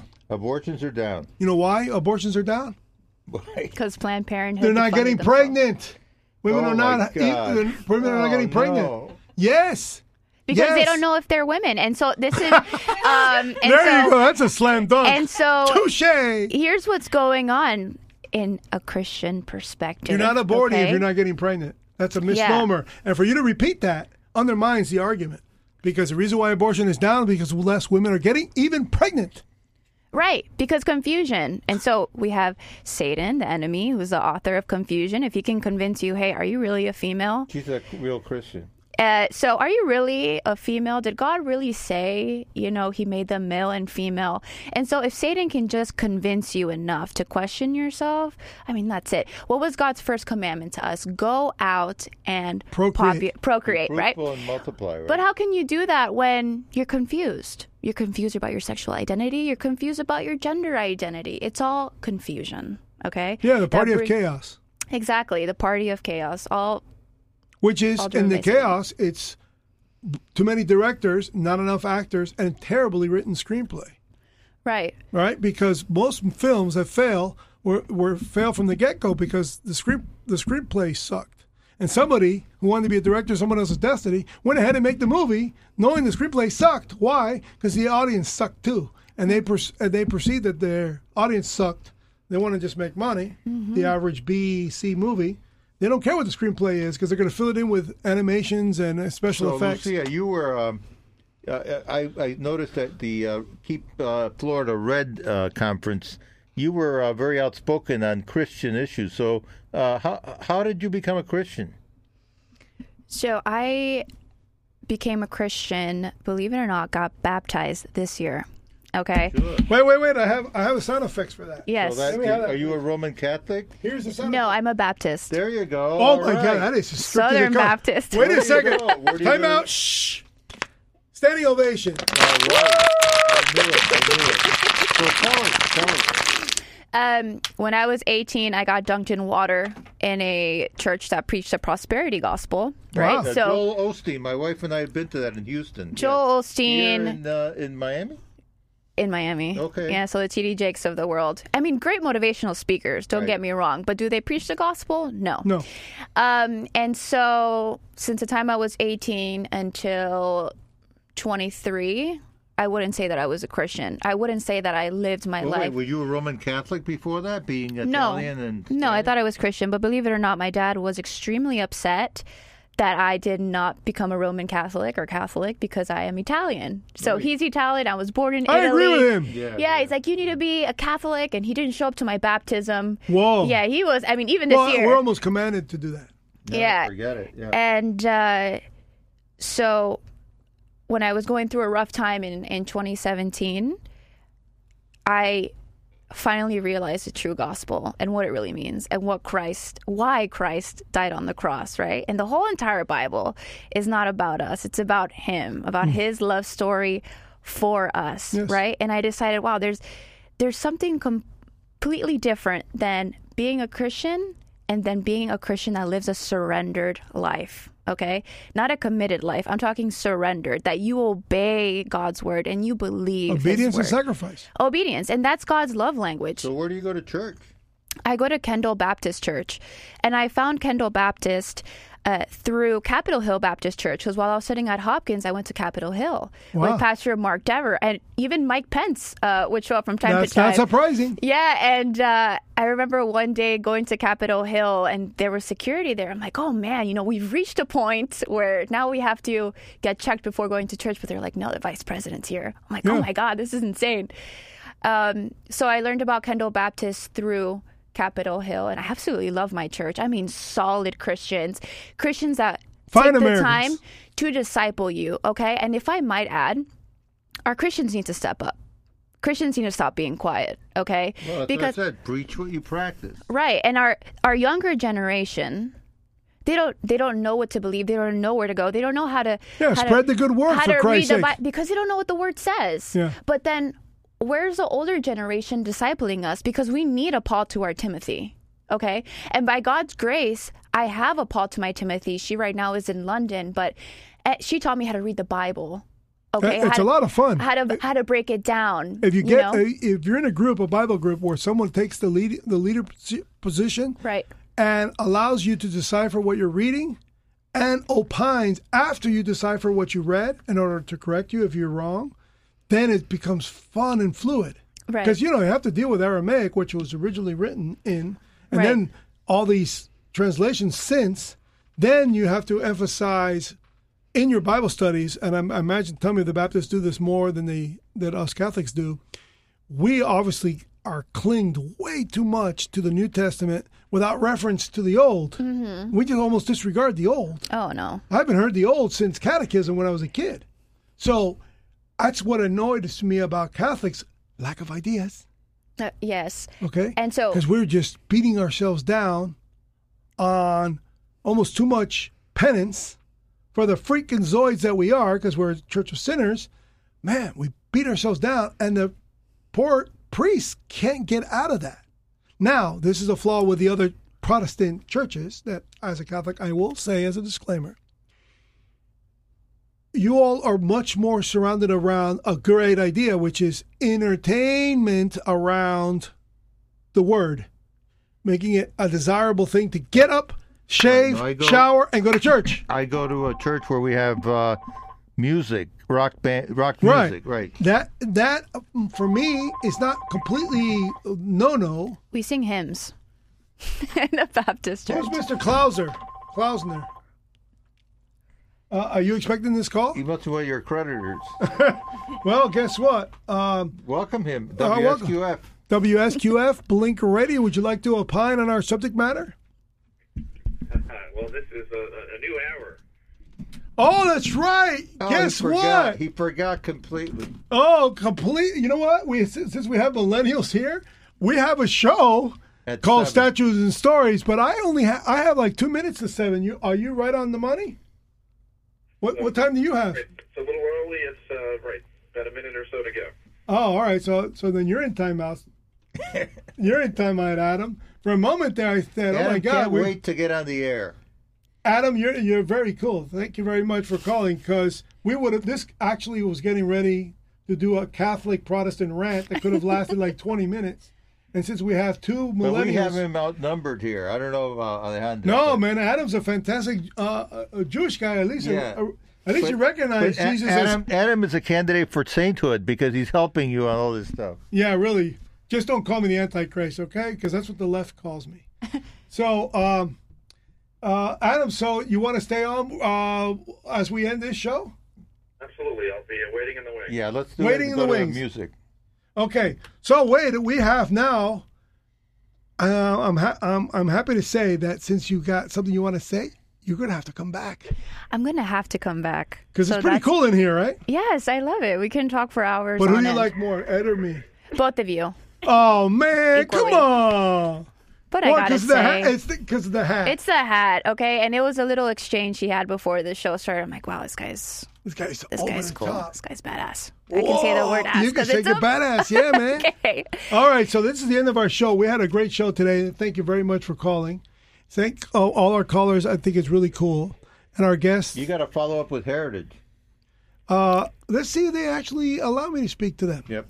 Because since I don't have a PhD, perhaps I'm unqualified. PhD, give me a break. PhD, no PhD will fire a trigger letter and face the crowd and do with it. So, this is the end of the Concrete Conservative Show. So, I'd like to thank everybody for calling WSQF 94.5. And you know what I always say? Stay free, my friends. Back in a moment, we're going to be listening to Hart because he's crazy on you. So, here we go. If you like our programming on WSQF 94.5 in Key Biscayne, you can also hear us very far away nationwide, WSQFradio.com. And if you like our audio files and our subject matter, subscribe to YouTube, Mac on the Rock Rampage. Take care and stay free.